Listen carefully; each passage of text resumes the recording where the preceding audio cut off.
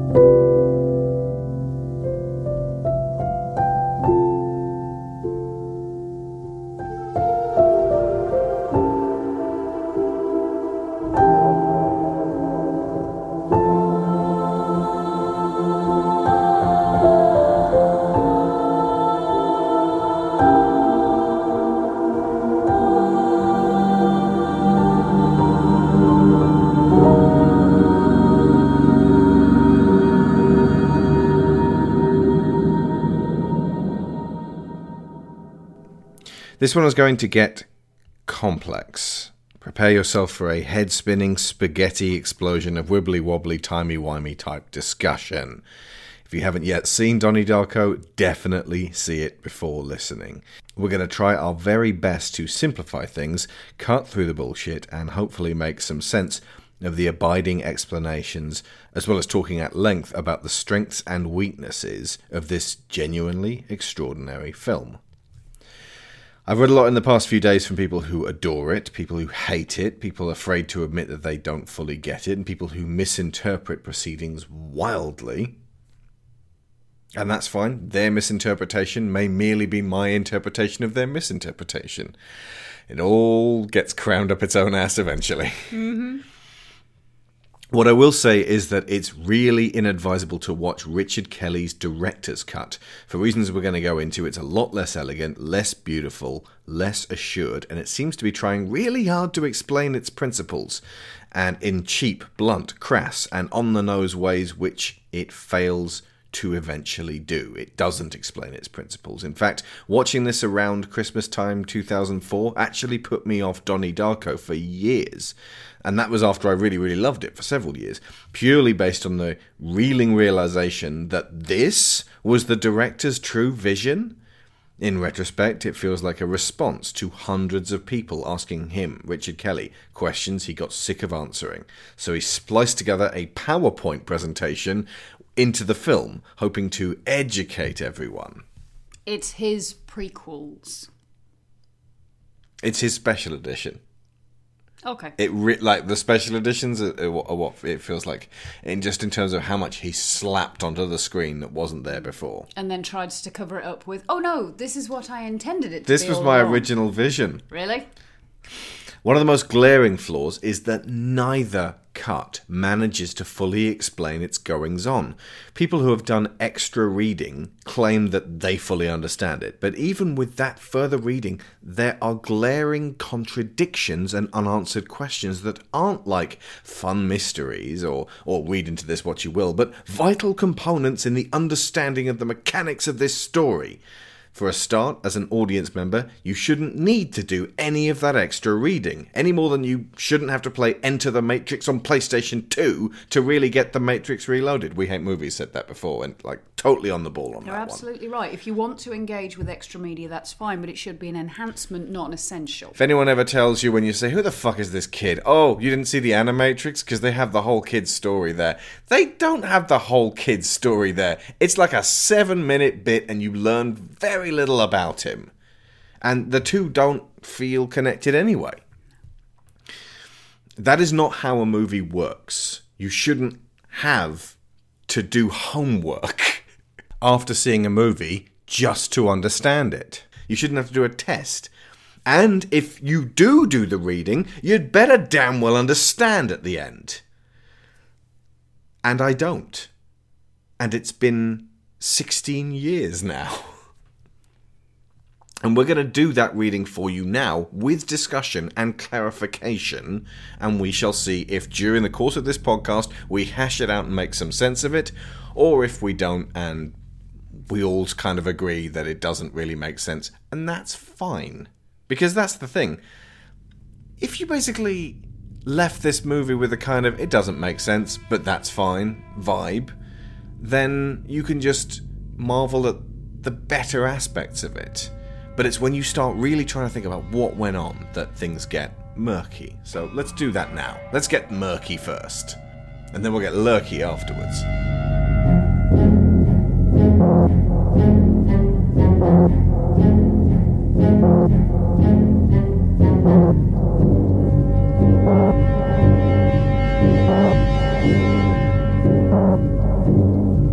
Okay, so this is the official movie explanation that's on www.donniedarko.org.uk.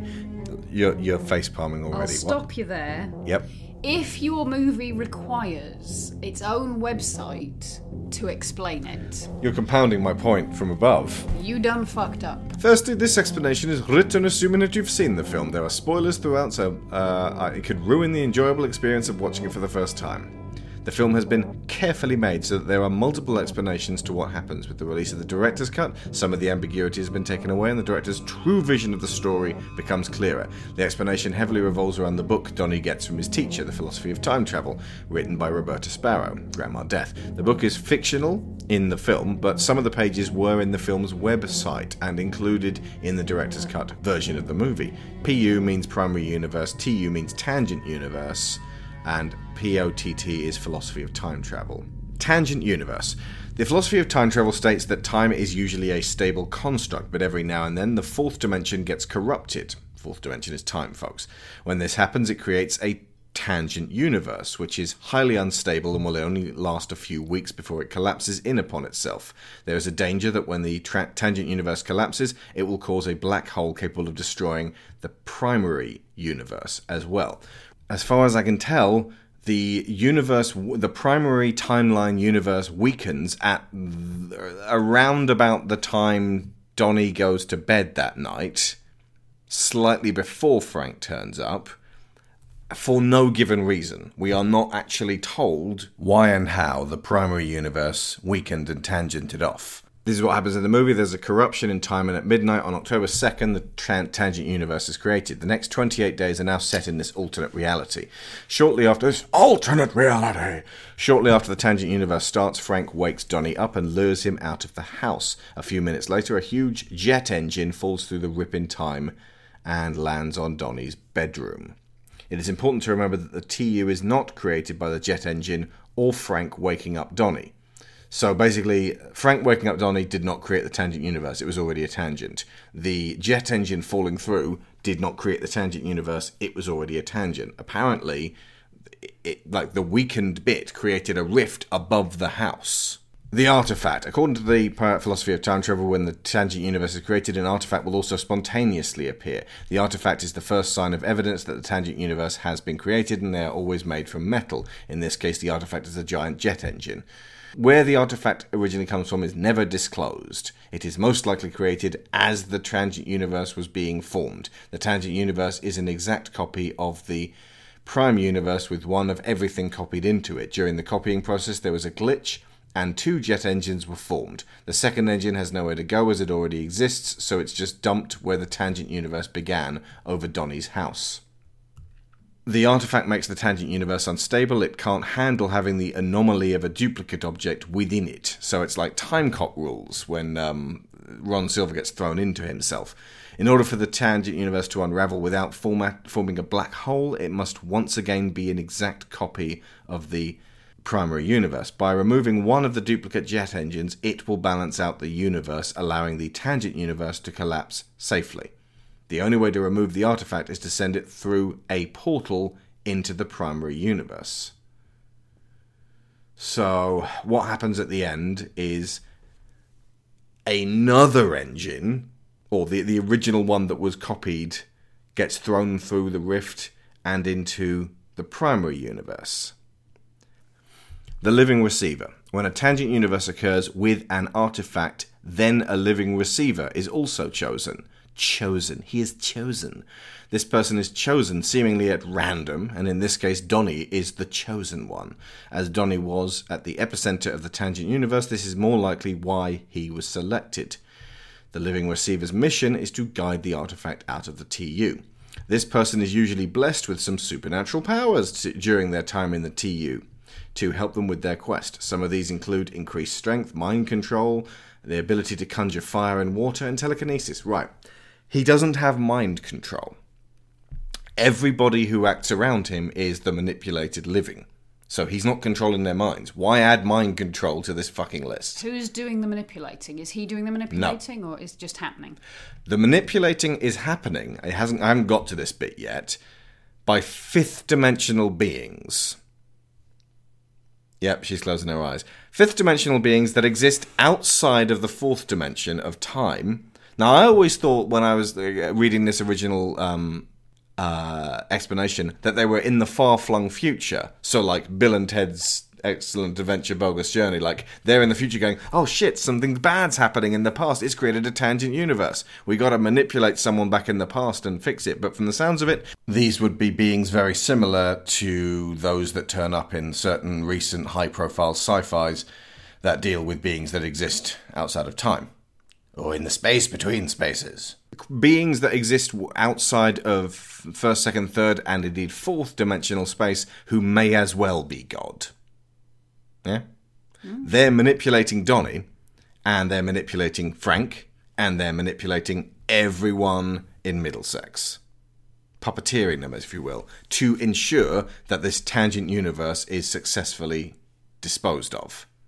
And they do this with what appears to be sort of like late 90s computer technology, if you're going to be looking at the the screens that get thrown up in the director's cut.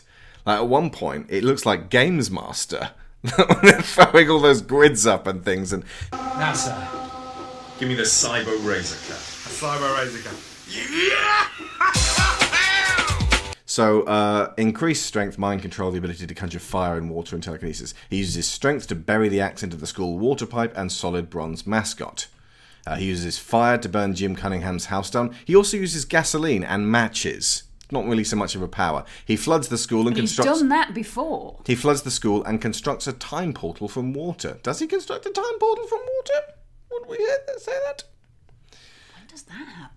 Well, he dreams about the school, and he sort of dreams about a portal. He floods the school, but the portal turns up much later. He floods the school by hitting a water pipe with an axe. That's not water powers, that's having an axe. If he's got water powers, then Jack Nicholson in The Shining has door powers. He uses telekinesis to rip the jet engine off the plane and send it through the time portal. Oh. We never see this happen. It never happens on screen. We never have any evidence of him doing that. But it says so here, so it must have actually happened. That would be Donnie's active behaviour at the end of the film. That would be the stuff we don't see, where Donnie's actually doing something. We don't see it, but we're told it happens. Donnie is not aware of his responsibilities at first, though he doesn't even know he is within a tangent universe. As his journey continues, he slowly starts to realise what's going on and what he must do. Manipulated dead. Anyone connected with a living receiver who dies in the tangent universe becomes manipulated dead. These people are very powerful and have the ability to move through time and talk to the living receiver through a fourth dimensional construct.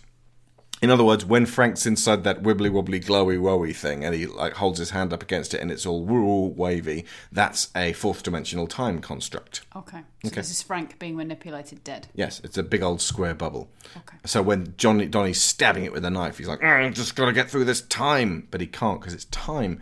They also have some knowledge of the impending disaster and help guide the Chosen One.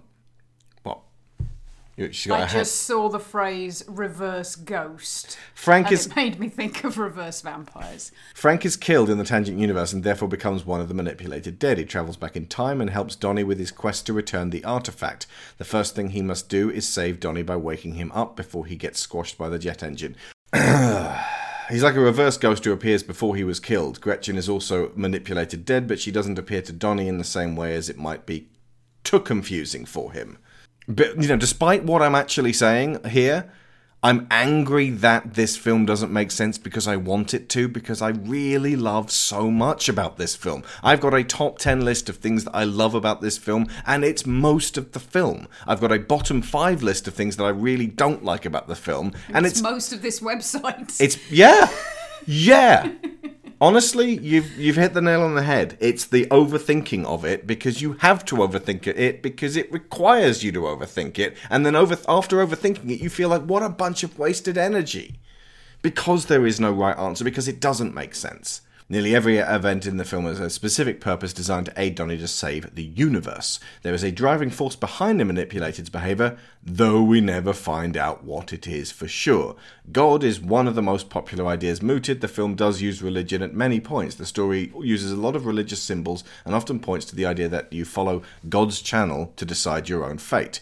This guiding force is moving all the manipulated characters around like pieces on a chessboard, making a sequence of events that will lead to Donnie's successes. The universe is in grave danger, and this guiding force has stepped in to help save it.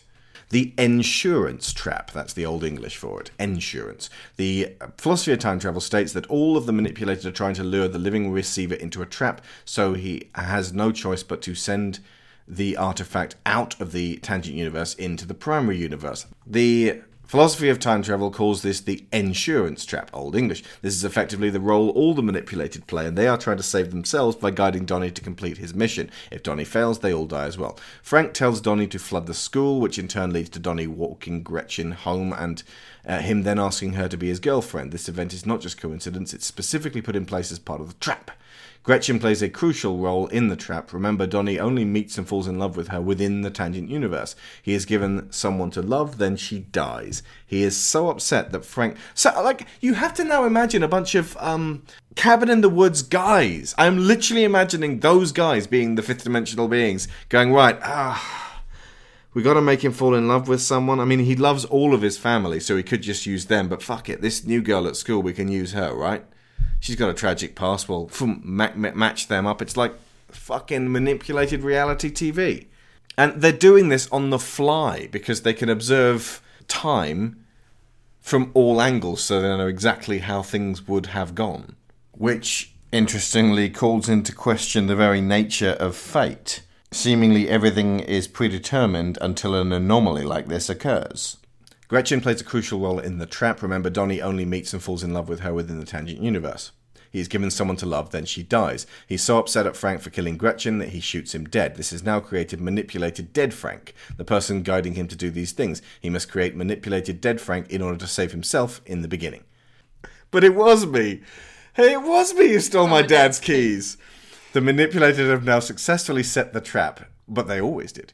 Donnie was saved from death and is now in a desperate situation. His girlfriend is dead and he's a killer on the run. He knows that his purpose is now and only has one way out, even though it will ultimately end his own life. Though he doesn't necessarily need to. Sending the engine through a portal will erase the last 28 days from history, and time will return to October 2nd, back to when Gretchen was still alive. Though I'm going to query the official line on this. No, it won't. The tangent universe is collapsing anyway. Removing the artifact merely ensures that the primary universe is safe. Donnie's manipulators are convincing him that Gretchen will live if he does this, but in reality, everyone will live if he does this. And that's the thing. The stakes throughout this film appear to only be Gretchen, and Frank, who would have to die for this, and Miss Pomeroy, who would lose her job. And all of the other terrible things that happen during this tangent universe, including, of course, the death of Rose and Samantha Darko, which Donnie doesn't know about. Not to mention every passenger on the plane around them. But they were doomed anyway because this tangent universe is collapsing. Everyone was going to cease to exist. No one ever says the whole universe will collapse. These stakes were added in post. Like post-film release. At the end of the film, we see a vortex appear over Donnie's house. It's the beginning of the tangent universe collapse, and it's centered over where it began. Donnie is aware of what he must do now, so he drives up the mountain for a better vantage point. The plane with the same jet engine has been manipulated to fly overhead at this exact time. Donnie rips the engine off using his telekinesis in shots we never see. All it would take would be Jake Gyllenhaal holding up his hand in some X-Men way that indicates he's doing something. I get that you're trying to be open to interpretation, but there's almost no interpretation you can make of this. Donnie rips the engine off using telekinesis, constructs a time portal from water, and guides the engine through it. We now see parts of the last 28 days rewinding as the tangent universe starts to unravel. The tangent universe has collapsed safely, and the primary universe that was on pause starts back up from where it stopped. We are now back in reality on October 2nd. The last 28 days never happened. Donnie wakes up in his bed laughing after dreaming some of the events within the TU. Some of the events. Not all of the events, just some of them, he says. And not none of them either. He then goes back to sleep, seemingly content with life now. The experience has seemingly brought him closer to God, and he is no longer afraid to die. The jet engine Donnie sent through the time portal now falls into his bedroom, killing him. Dreams. Even though the last 28 days never actually happened, some of the manipulated will be haunted in their dreams by their experiences within the Tangent Universe. There are bits of evidence to prove this. Frank touching his eye in the final montage, and Gretchen waving to Donnie's mum proves that. So this person writing this was British. There's a big British following for this film. In fact, I believe it came out... it came out in America and was completely buried, because this film was released at the beginning of October in 2001. And it absolutely must include an aeroplane going down. Do you see how the odds were always stacked against this film? This could never be big. The people wanted Spider-Man. They did not want Donnie Darko. We see Jim Cunningham crying in the montage as he wakes up clearly disgusted with himself. 10 days later, he clears out his child pornography dungeon and shoots himself on the 14th hole of the golf course. His dirty secret is never revealed. Final remarks. Many people assume Donnie has to die, otherwise the TU would start over again. From a scientific point of view, Donnie's death is not relevant at all. The corruption is already fixed before he dies, and if he got up and avoided death, then nothing would change.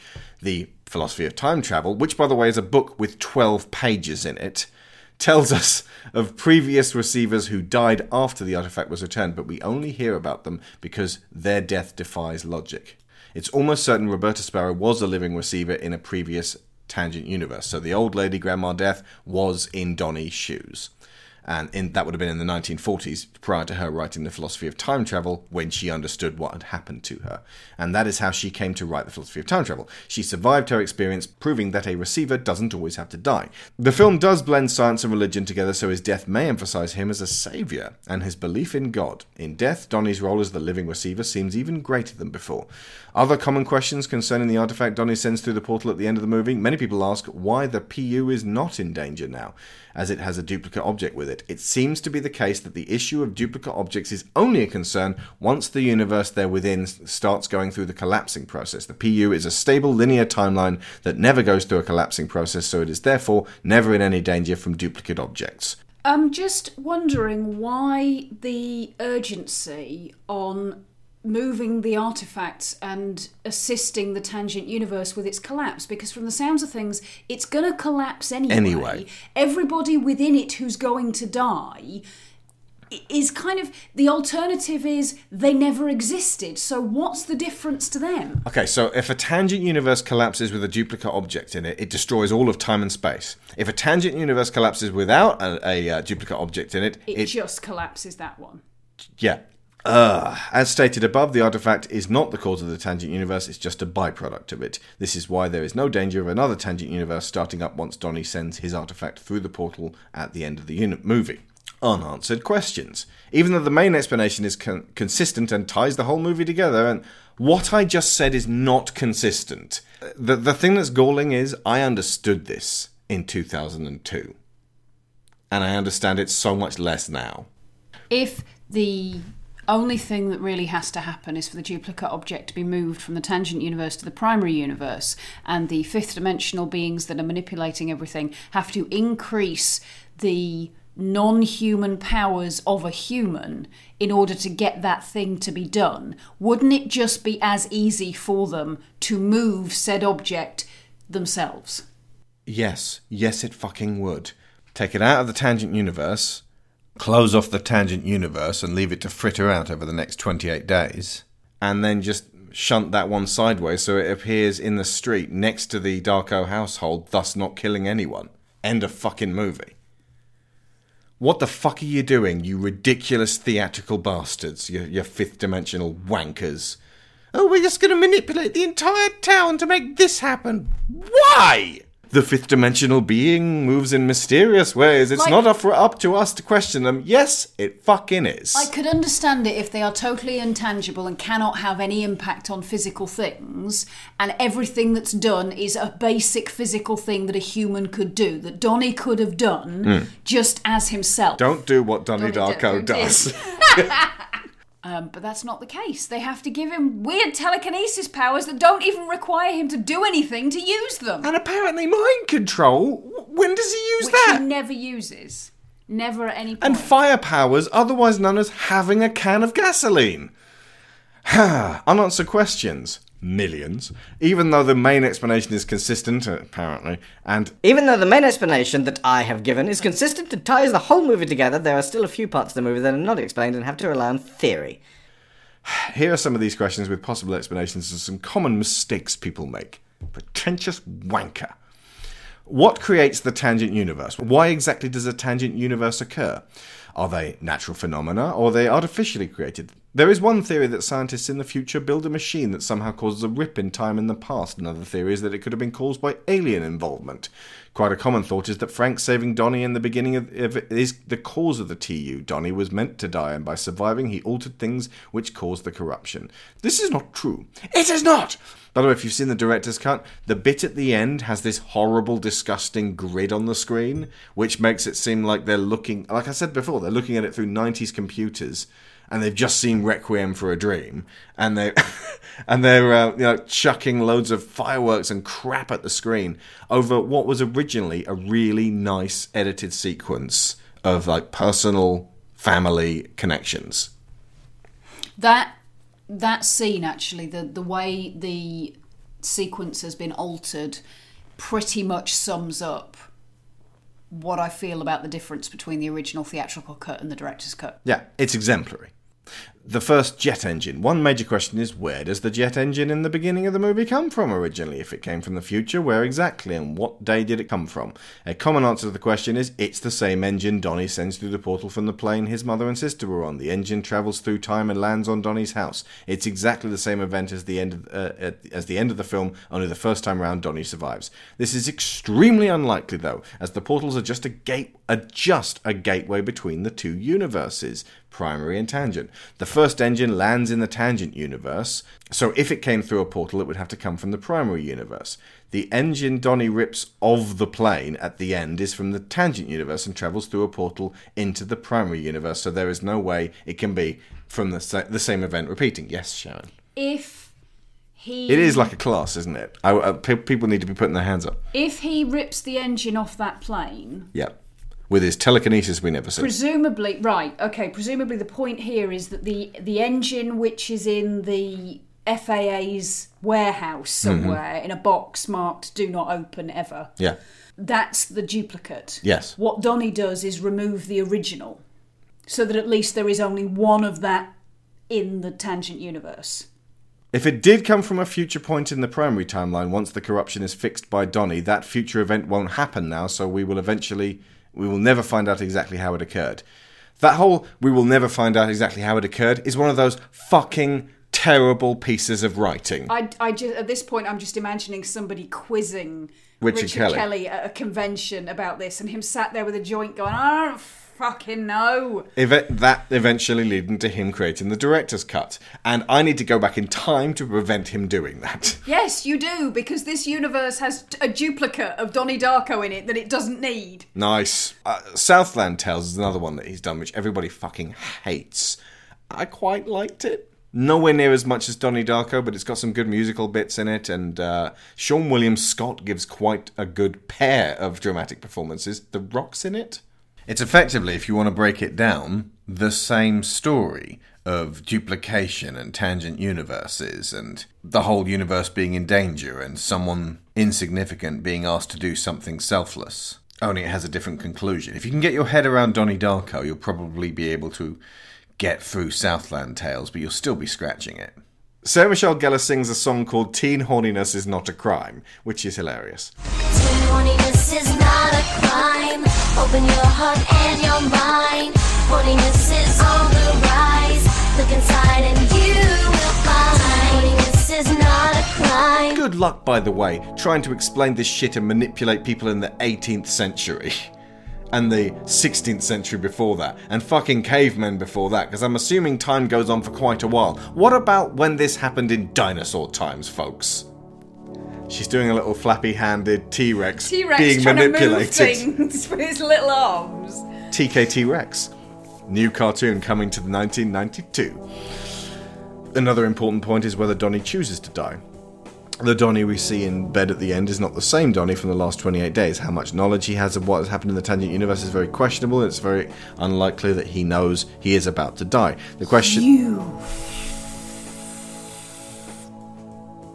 Can I get to this last paragraph? Then you tell me why he's a you fucker. The question of destiny plays quite a big part here. Donnie was meant to die, but Frank saved him. It's possible he is chosen as the living receiver because his life is now expendable. He's going to die anyway. Once back in the real world, it's Donnie's destiny to die. And again, I dispute that, because that engine falling from the sky is not the natural course of time.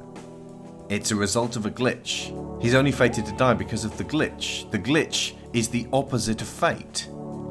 Everything about that Tangent Universe should not have happened, ergo Donnie shouldn't have died. He should have had a good night's sleep.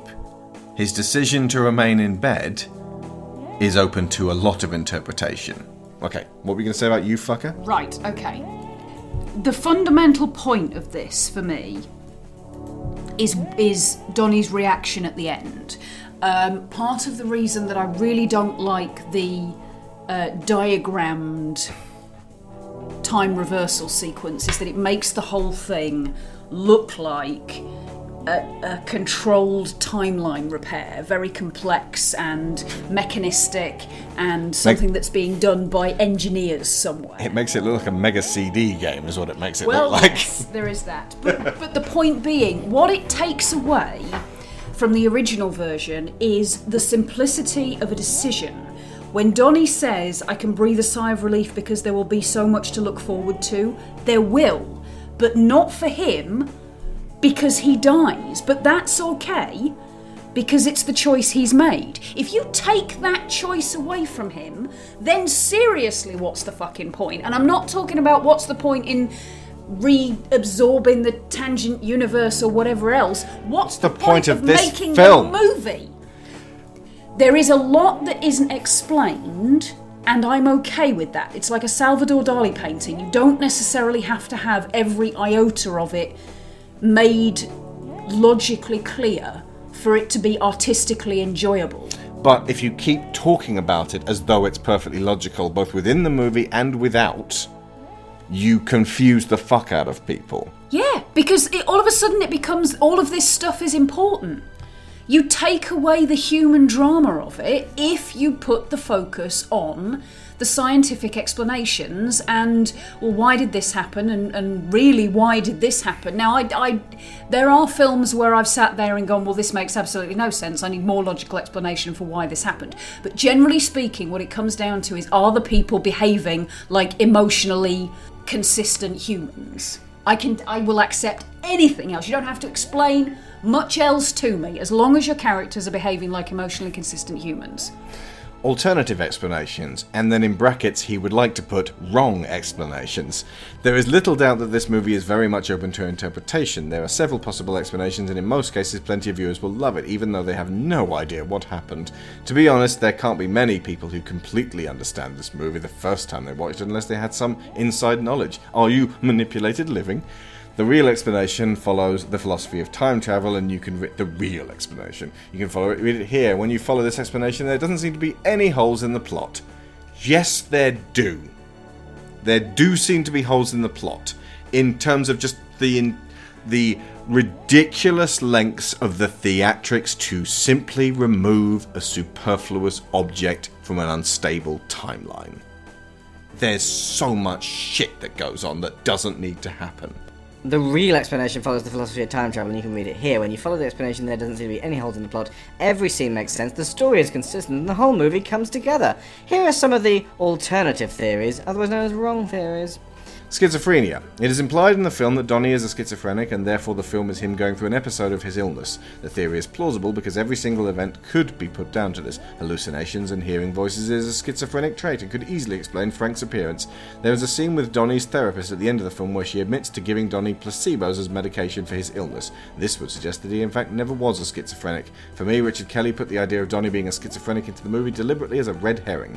It's an easier alternative theory that allows first-time viewers to still still enjoy the movie. Oh, screw you. From his point of view, there are many alternative theories and one true theory. The alternative theories are just people who didn't get it and make stuff up to So make... what? So the alternative theories are tangent theories, and he has to go through them all, pulling bits out of them in order to cause them to collapse.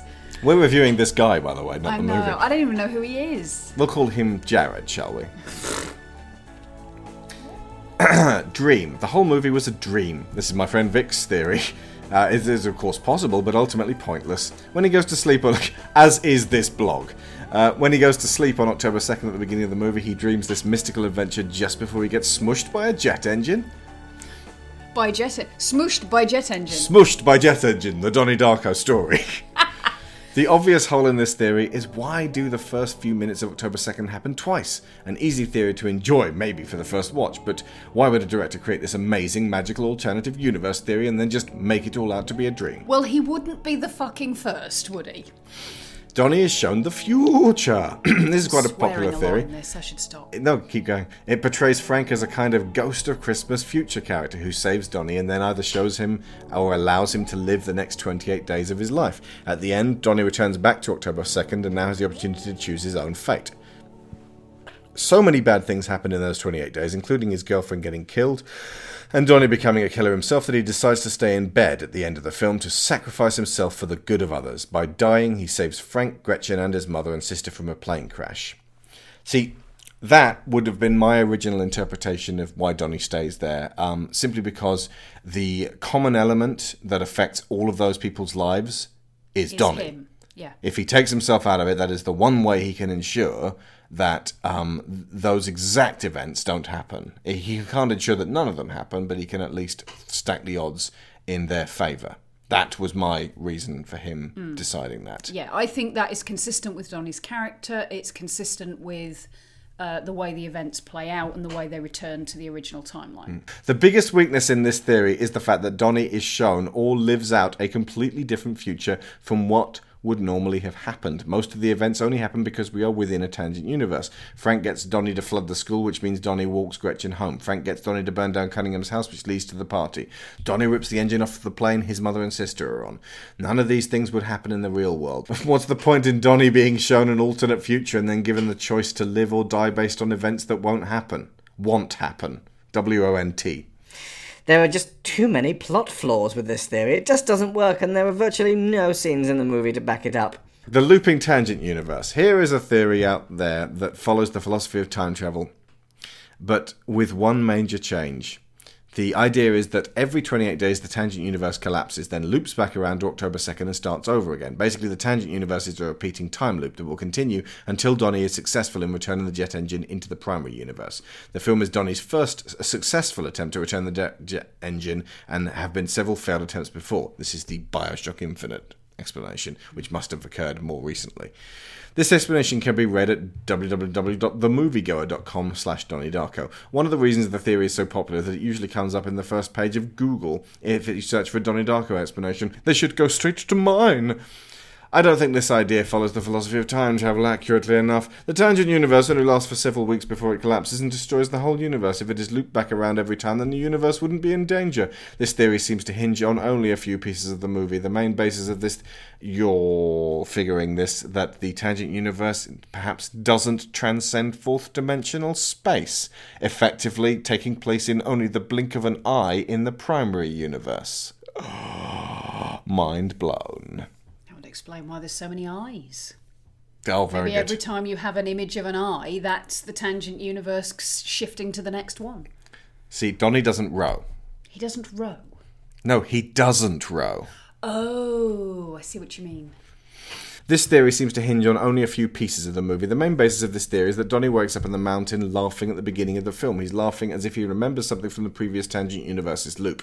Now, the major flaw there is that Donnie wakes up on the mountain on October 1st, yet the tangent universe doesn't start until midnight on October 2nd. Why would the time loop round to before the start of the tangent universe? Another thing is, wouldn't you find it a little amusing if you woke up halfway up a mountain? Surely that is a better explanation for him laughing. Good grief. Another huge flaw in this theory is is that if it were true, the universe would never be in any danger. Every time Donnie failed, the 28 days would just be a restart. This goes completely against the POTT and makes the whole thing quite pointless.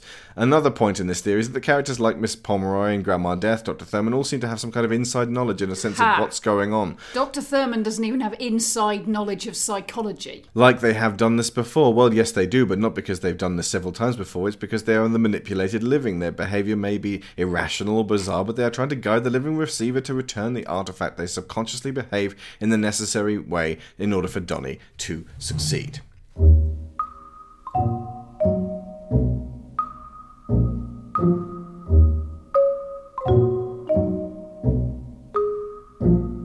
So, 4 things that I really don't like about this film. Number 1, snobby, pushy, arrogant fans trying to make everyone who doesn't understand the film or who disagrees with them on how to take the film. As far as I'm concerned, if Richard Kelly is making an art film of this type, you think and feel whatever you want about it. Just don't be an arsehole about it. Like, we've got our theories. I say it doesn't make sense. Like, I've tried to wrap my head around this. I've listened to this theory. It doesn't make a full cogent sense, and I have accepted that on some level. Like, maybe someone will be able to illustrate it for me. I think you're going to have to do it with, like, stickman pictures to really make it clear to me. I think when it comes down to it, I actually do, now that I've read it over and over again, understand the mechanics of what's being laid down. But those summon up so many questions about the elaborateness of what is actually going on that it renders that explanation unsatisfying. It's also completely irrelevant to the human story that's going on. Bingo. Because we've talked for 40 minutes now about the mechanics of what's actually going on. But there is a whole film occurring here, which is way better than that. Number 2 on the 4 things I don't like about this film, the crass additions to the director's cut that make the film less powerful. And there are various musical changes as well. The director's cut starts not with The Killing Moon by Echo and the Bunnymen, but with In Excess, Never Tear Us Apart.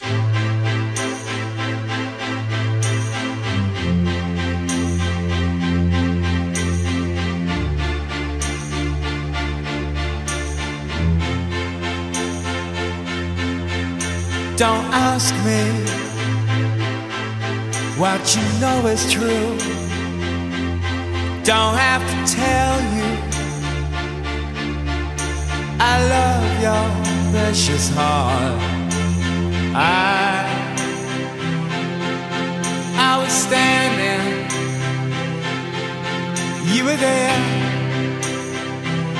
2 worlds collided, and they could never tear us apart.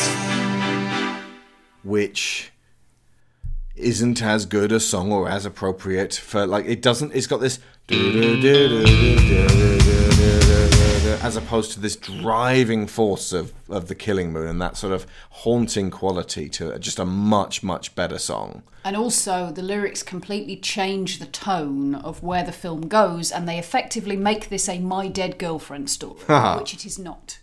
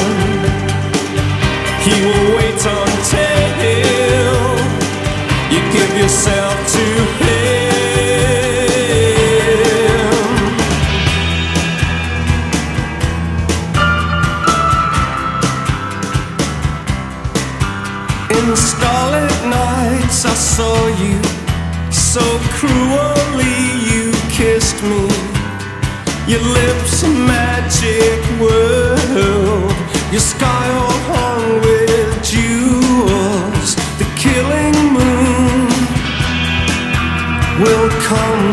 soon. Fate up against your will, through the thick and thin. He will wait until you give yourself to him. Number 3, the general impenetrable pretentiousness of the additional materials and extra reading. That's not the film itself, but if you go to the website, donniedarko.org.uk, everything we've just read you. If you go and listen to what Richard Kelly has to say about the film, if you go into all of the theory and stuff, and we didn't even begin to read the comments. They go on for page after page after page. Have you seen after them? Page. They're all spam. Please send me money for my. The most illness recent ones stories. are all about curing herpes, but there's like 31 pages of this stuff. It shows the jet engine coming off the plane in the future, but what cause in this normal universe, if the over universe has been reversed, the other universe being reversed would mean that the wood never have been moved, the jet engine through the portal, which means the jet engine would not fell through the roof. It's shit like that. Endless yammer. Number 4, the fact that, to me, at least, it doesn't make any sense anymore. It used to, but it doesn't anymore. Like I said, it does kind of make sense, but it sums up so many questions as that, like, it poses more questions than the actual explanation answers. That was the thing. Like, I was like, I think I pretty much get it. Then I did more reading. I was like, what fucking fifth dimensional beings? You kidding me? And number 5. Donnie's fucking moronic friends and the Smurf and Rabbit discussions, which are the Rabbit discussions in the director's cut, which are asinine and make Donnie seem like a complete prat. His friends are shit. I have to admit, I like those. I think what they demonstrate. When you say the Rabbit discussion, do you mean the bit of when they're talking about Watership Down in the classroom? Where Donnie's like, all these fucking pretty rabbits, they just want to fuck. Right. That, to me, demonstrates that Donnie is starting to limit his empathy, which is a really bad sign. And Karen is so exhausted at that point because she's been fired by this stage. She can't do argue, anything but about Gretchen it. does. Yeah. But they don't elaborate on that. Indeed. Like, that's just a brief bit, and it's in the director's cut, so it's not even really part of what's happening to Donnie. And his fixation on the idea that basically as long as there's fucking in your life, everything's going to be okay, which the Smurf thing about, what's the point of living if you don't have a dick? That, to me, is kind of just emphasis of the fact that he's a teenager and that all of this really is pretty beyond him, and that's not surprising. Okay, but there are 10 things that I love about the film, and I just had to limit it to 10. This was hard. I had to combine a few. Number 10, Drew Barrymore and Noah Weil as 2 really great teachers. Miss Pomeroy and Mr. Is it Mr. or Dr. Monotov? Dr. Monotov. Dr. Monotov. These are, like, I've never had teachers like this, and I would really have loved it. And, like seeing Noah Weil, I was like, why was Noah Weil not in more movies? I mean, he was in ER. I never used to watch that. But, like, George Clooney went off and did the movies, and he just, like, George Clooney is the Rock of ER. Like, every other person on ER is just like, motherfucker. Yeah. Noah Weil is briefly in A Few Good Men. That's not good enough. No, I know. But yeah, no, Drew Barrymore actually exec produced this, and it shows because her character has, she's really on the ball. This is Drew at her best. She's really, like, she cares about this role. Frankly, this is the Drew Barrymore I really wish we saw a lot more of. Oh, yeah. Number 9, the details. We're going to go into some in a bit, but basically if you go through this movie, Richard Kelly, for all of the bollocks that we just listed, is really good at, like, seeding little things and little details. Sometimes it's a little too flagged, and again, sometimes he's crass in, like, sometimes he says things way too loudly and in your face. But sometimes it's just in the back there and you don't notice it until either he mentions it in the commentary or you watch it a couple of times and you go, what is that? Like, I noticed today that Donnie's hung up a bunch of Frank the Bunny like paper chain things at Halloween Lyra noticed that for me. I had never noticed that in multiple viewings of this film. The visual storytelling in the sequence at the school when they arrive and it plays head over heels. Yeah. There's loads of things that are just seeded there that you can pick up on or not. The fact that you've got the bully kid snorting coke from his locker and the headmaster walks past, sees quite clearly what they're doing and does sweet Fanny Adams about it. The bully kid is called Seth, but not Seth Rogen. Seth who is Rogen's the bully name kid's friend. is Ricky. That must have been confusing. Seth. Yup. No, Seth. What? Number 8, the script. It's really pretty tight. It's really engaging. Like, it's cerebral, it's human, it's dryly funny. We're both peeking into the lives of people back in the past, and as every year goes by, we're blessed with more and more perspective and knowledge about that period and the years that would follow. And you get the impression that he really knows the characters as well. It feels in part semi-autobiographical, if not in events, in character dynamics. Number 7, Jake Gyllenhaal. This was the first time we had ever seen him, because I hadn't seen City Slickers. Watching it, like a lesser actor, an Ashton Kutcher, would not have been able to pull this guy off. The butterfly effect is evidential of this. And there are times when he's genuinely tragic and pitiable. Do you know who he reminded me of? And this is a little ironic. Tobey Maguire? Heath Ledger. Well, Heath Tobey Ledger. Maguire would also have been ironic because Gyllenhaal was in the running to play Spider-Man. Yeah. What do you think his Peter Parker would have been like? Very mopey, much more like Very this. mopey, but better, Yeah. in my humble opinion. But yeah, Heath Ledger. And there are elements of the some men just want to watch the world burn in this as well. Yeah. Number 6, the range of attitudes towards mental illness. There's a lot of different characters who are have Donnie's and other people's mental illness laid at their feet and react to it in different ways. Some people are sympathetic, some people are a little bewildered and don't quite know what to say, some people are outwardly cruel, some people try to ignore it. It's really neat to actually see when you got a range, that's realistic because there's no one way that people react to a frightening, let's face it, and confusing mental condition which Donnie's going through. Absolutely. And the fact that it's set in 1988 as well means that some of the more, for want of a better word, primitive responses are consistent and believable. Although, speaking of there being a range of responses, what I really would have liked to see in this is a different therapist, because then we might have had a chance of getting a good one. Yeah, it would have been good to point to Thurman and say, she's a bad therapist, because she is a bad therapist. I'll ask you about her in a sec. Yeah. Number 5, the soundtrack. Killing Moon, we've already said. Head Over Heels, we've already said. Notorious. That's such a great sequence. Richard Kelly's really good at combining music with what's going on. He's Zack Snyder levels of good.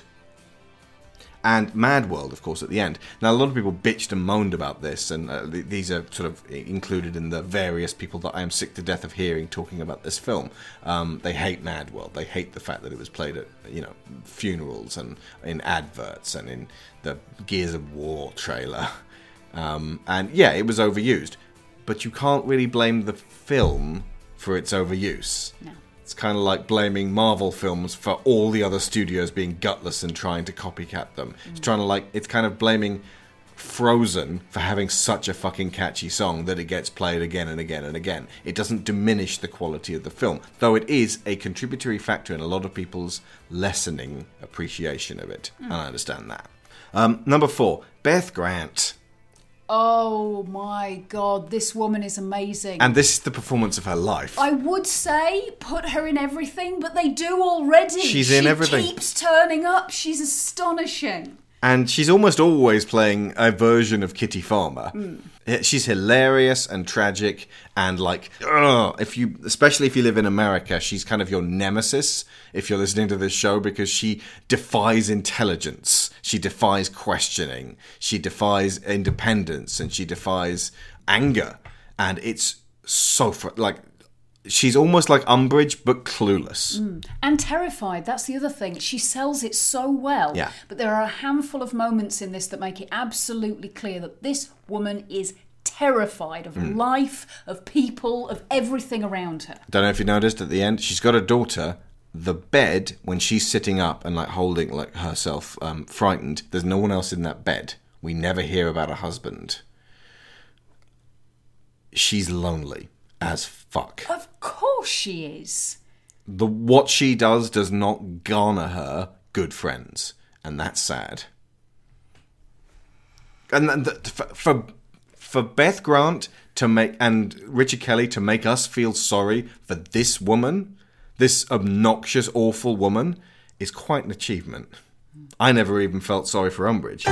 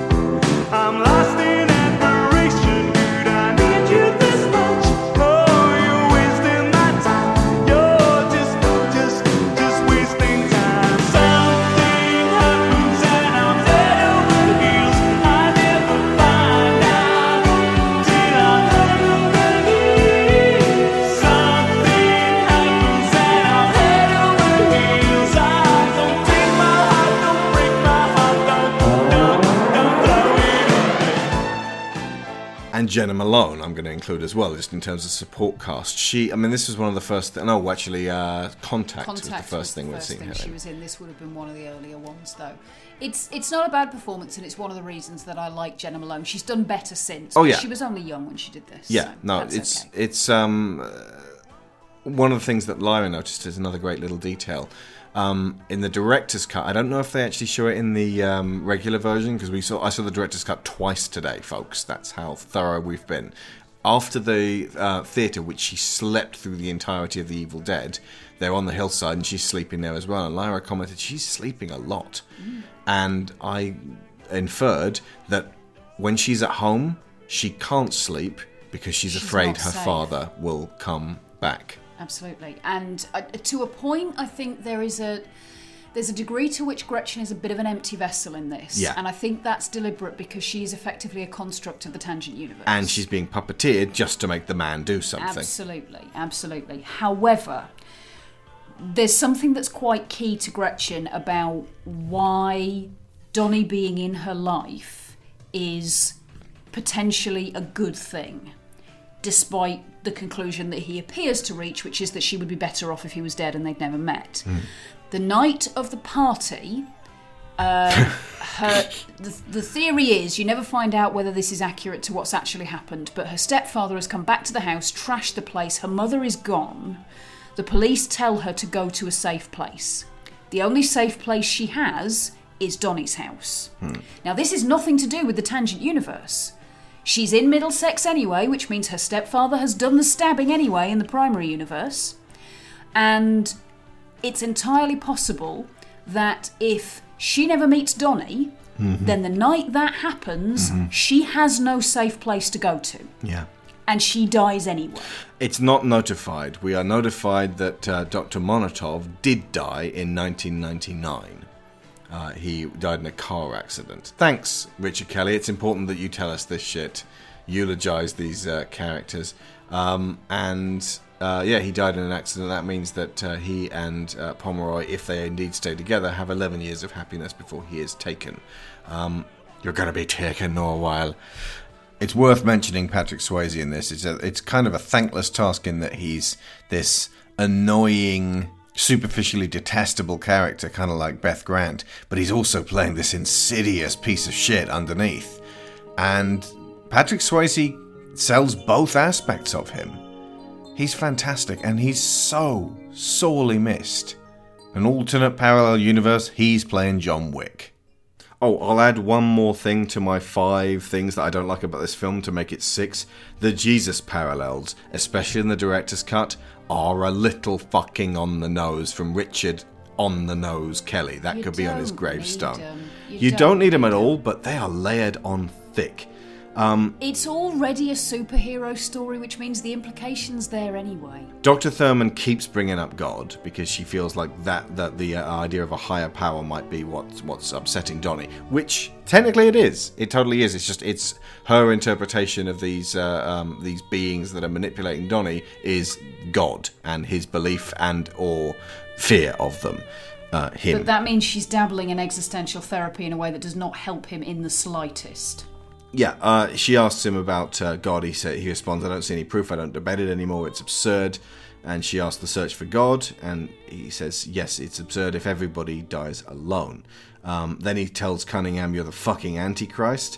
Then he talks to Monotov about travelling along God's channel, and Monotov's like, "I am not going to be able to continue this conversation," which again makes him feel like very much manipulated living there, like the boy knows too much. I had an insight on that this time. It works on I've 2 not levels. had before. It works on several, but Because he's like, "Oh, this guy's going to go on a fucking shooting spree because he believes himself to be God. You know, I can't talk to you about this stuff, Donnie. You're going to need to talk to your therapist about it." Like I say, it works on multiple levels, as does, frankly, the Thurman trying to talk him round regarding Frank at the end. Then he walks out of, like, the Evil Dead is screening. It's a double bill with The Last Temptation of Christ. Someone cited this as a reason for his theory that Donnie is in fact the son of God being manipulated, and the idea is, man, you don't realize this, man, but Jesus was a living receiver, man. And he, like, changed the world. He got rid of a metal object and died for our sins. Yep. Because I think that seems to be what Richard Kelly's saying as well. Like, I could forgive someone for making that interpretation, even Dennis Hopper, like I was doing there. Yeah, The Last Temptation of Christ is not a Halloween spooktacular film. Then he starts ranting about rabbits. That suggests a certain level of disconnection from the human race, where he's looking down upon them as insects, much like a serial killer might, or indeed someone who believes himself to be God, which is what Monotov was afraid of. Then Miss Pomeroy drops the clanger about the Deus Ex Machina, the God machine. Then when he's talking to Thurman again later, he's talking about seeing the master plan, and she means, "Do you mean God's master plan?" Then she goes off on a spiel about him being agnostic and what that means to be agnostic. Then there's the recurring, beautiful, church-appropriate music, including a lot of choral stuff. And then finally, he is in fact a living receiver who literally dies to save everyone. And this was prearranged and fated by a higher intelligence, and he was obviously afraid, and he goes to the Garden of Gethsemane at the end, and then he collects himself, and then he pushes himself forwards and dies for our sins. It's not even a subtext. That's fucking text. So yeah, that's the 6th. But back to the things that are really, really good. Moments of quiet personal reflection. Just like little bits where Samantha's on the trampoline, or Donnie and his mother are talking, or Donnie and his father are talking, or Donnie and his sister are talking, or Cherida is sitting out on the mongrel, having bared her soul to an audience, her greatest fear, and they didn't laugh at her, they in fact applauded her, and now she feels not invincible, but less scared. Mm-hmm. And that's a huge moment for her, and it's entirely inferred, but it's a lovely little, quiet, introspective moment. And this film, in its original theatrical version, has a lot of those. In the director's cut, a hell of a lot of those are stepped upon. I gotta say a huge thank you to Sam Bauer and Eric Strand, who were the editors. But I had a look at their filmography. Oh, yeah? They haven't done a whole lot else that I recognise or know to be particularly good. So I don't know how these chemical elements all came together. Maybe they were manipulated living. Maybe they were. So yeah, that was number 3, the Moments of Quiet Personal Reflection. Number 2, the music by Michael Andrews that I've already said. It's wonderful. I've been listening to this soundtrack since this film came out. For Whom the Bell Tolls in particular is that piece when he's, why do you wear that stupid bunny suit? That's... It affects me on the inside, levels of music. And it's fantastic. And again, cues up exactly with what's on screen, as long as it doesn't get slathered with extra Sebulba, which it does in the director's cut. And number one, my favourite thing about this, it's Mary McDonnell as Rose Darko, his mother. Of all the actors in this, she is fucking fantastic. The most, like, every single little expression, you get what's inside Rose's head. And it's very low key. Like, she's never like raging in there, but you can just tell, like, it's especially when Beth Grant comes to her door, Kitty, and just says, sometimes I doubt your commitment to Sparkle Motion. That's a hilarious moment, but just watch Mary McDonnell throughout that entire conversation, just registering how she feels about Kitty at different moments and how Kitty, how she's reacting. That's an acting masterclass for Mary McDonnell, and I completely understand how she became the president.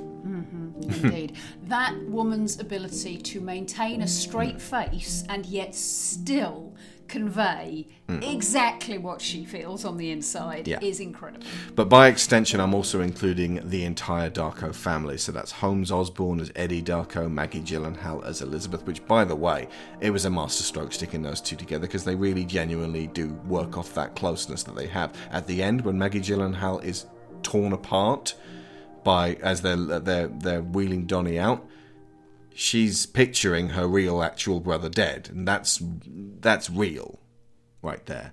And little Davy Chase as Samantha Darko, that's Lilo, and she was also Samara in those shitty Ring films. She's also in S Darko. We'll only mention it here. We'll only mention it once. It's fucking shite. Don't watch it. It can only make things worse. What I'm getting at with my number one is this feels like a real family. The way that Kelly's put this together, their exchanges, their interchanges, their tensions, Donnie's teasing of his sister and clashing with his older sister, and the worry and the humour of the parents feels so real, so tangible, and so poignant and bittersweet. It powers this movie. I don't care that it doesn't make sense because it's a story about a family.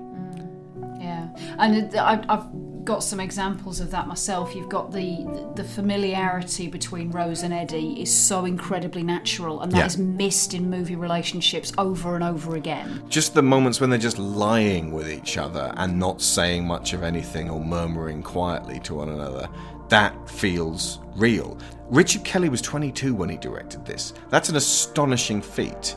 And he burned brightly for one moment and then was lost because he hasn't been able to reach this since then.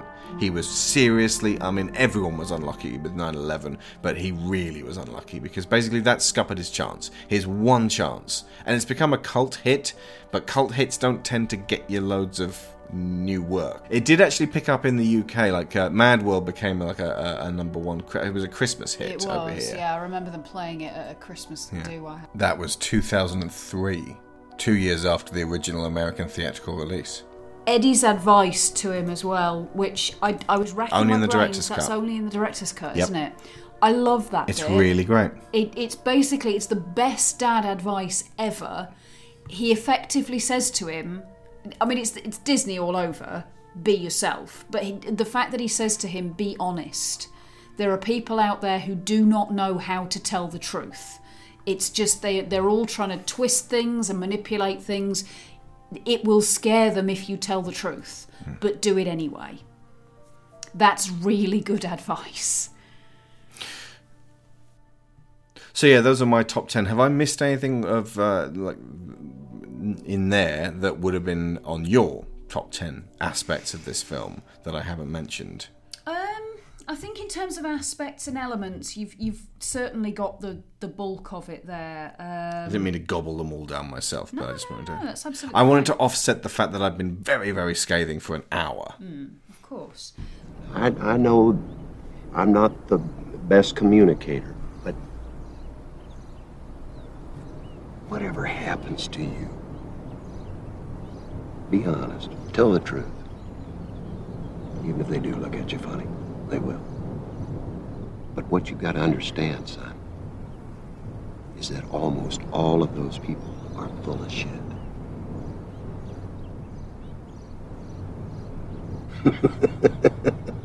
They're all part of this great big conspiracy.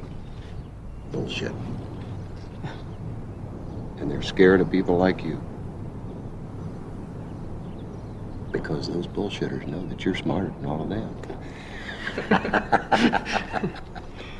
You know what you say to people like that? Hmm? Fuck you.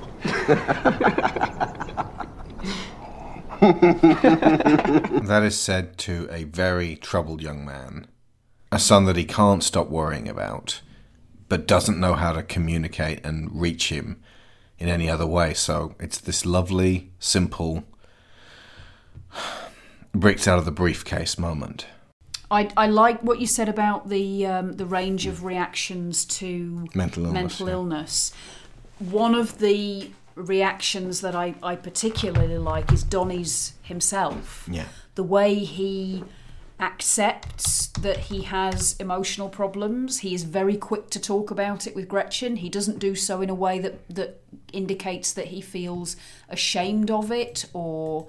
he gets that it's not great and that it makes him do things that are potentially dangerous and harmful, but he doesn't seem to feel as though it's something to be overly embarrassed about, albeit that he does think his behaviour in rushing to ask Gretchen to be his girlfriend when they have had precisely 3/4 of a conversation is a bit of a daft move, but hey... He sort of teases himself about it as well. The dining conversation at the beginning of the movie where he talks about, maybe Elizabeth should be in therapy instead of him so that they don't all have to listen to her thoughts. It gets quite aggressive quite quickly. But I do get the impression that jibing at the fact that he has to go to therapy and take medication is something that he does as a coping mechanism quite a bit. Yeah. And again, it feels real. It feels genuine. There's an authenticity to the performances, and it comes out in the way that that they behave when they're in the background as well. The minor things that happen when you're not looking at them. There's a moment when the jet engine's fallen and the FAA agents are there and they're talking to Eddie and Rose, and behind them, as they go away with the agents to have this conversation, Maggie Gyllenhaal is just talking to Davy Chase and puts her arm around her, and you can see her lips moving as she's basically saying, are you okay? And it just makes everything surrounding the focus of the shot feels real. Like this is all actually happening.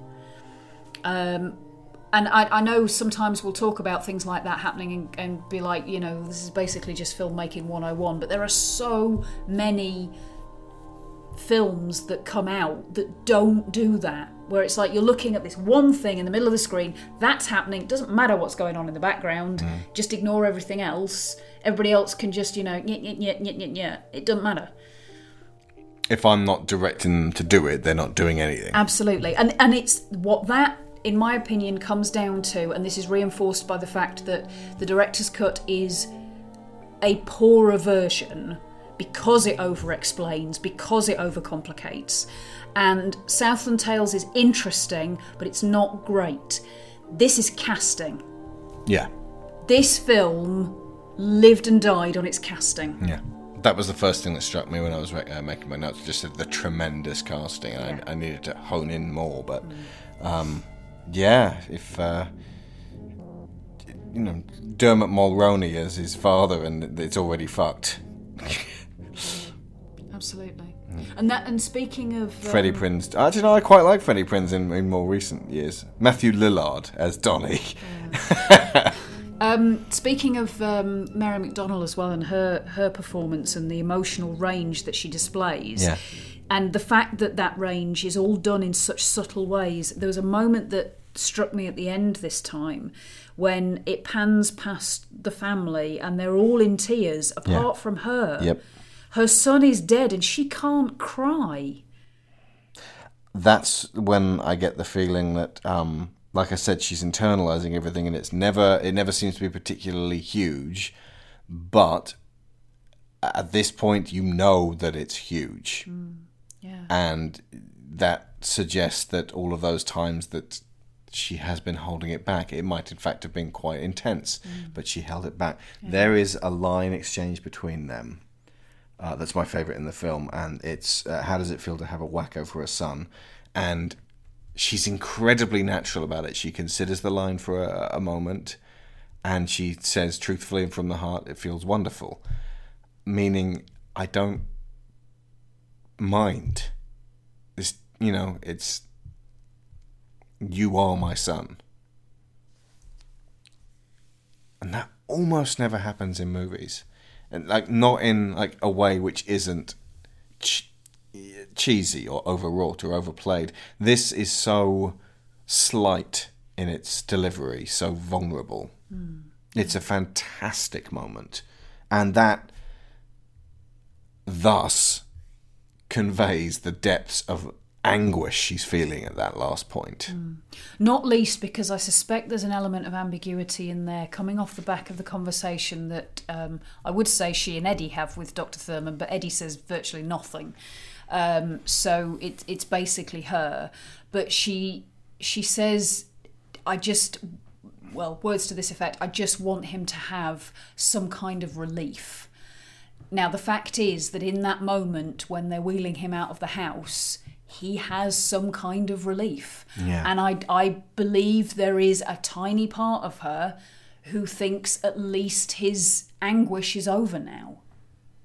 And that's an awful thing to think that somebody might think in that situation. But from her demeanour and her response, I would imagine that to be part of it.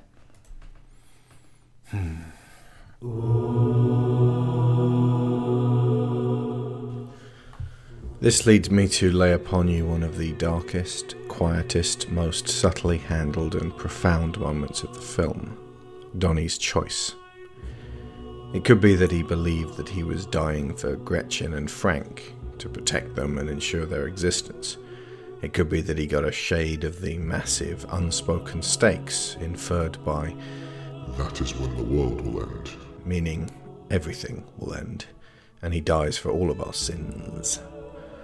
But given everything else in the film, it could also be that Donnie simply seeks for a close to all of this. He has a troubled life, one where his confused, passionate behaviour frequently alienates him from everyone else. His friends may like him, but they would never be able to meet him in a true discussion about all of this, and as much as they would undertake to, neither could his family. Even his therapist is at a loss. As much as people might try their very hardest to help him, it is often the case that one realises one has had enough. I found out yesterday that Chester Bennington, the lead singer of one of my favourite bands, Linkin Park, took his life. A few months ago, he sang at the funeral of another of my all-time musical heroes, Chris Cornell, who made the same decision. Cannot have escaped Richard Kelly's attention that the singer of Never Tear Us Apart, in his director's cut, Michael Hutchence of INXS, also committed suicide, as did the lead singer of Joy Division, Ian Curtis, whose song Love Will Tear Us Apart also features in this film. These deaths are made all the more poignant due to the amount of people these men helped through incredibly rough, low periods, where with their songs, they felt like fellow passengers to the grave and not some estranged celebrities of another species.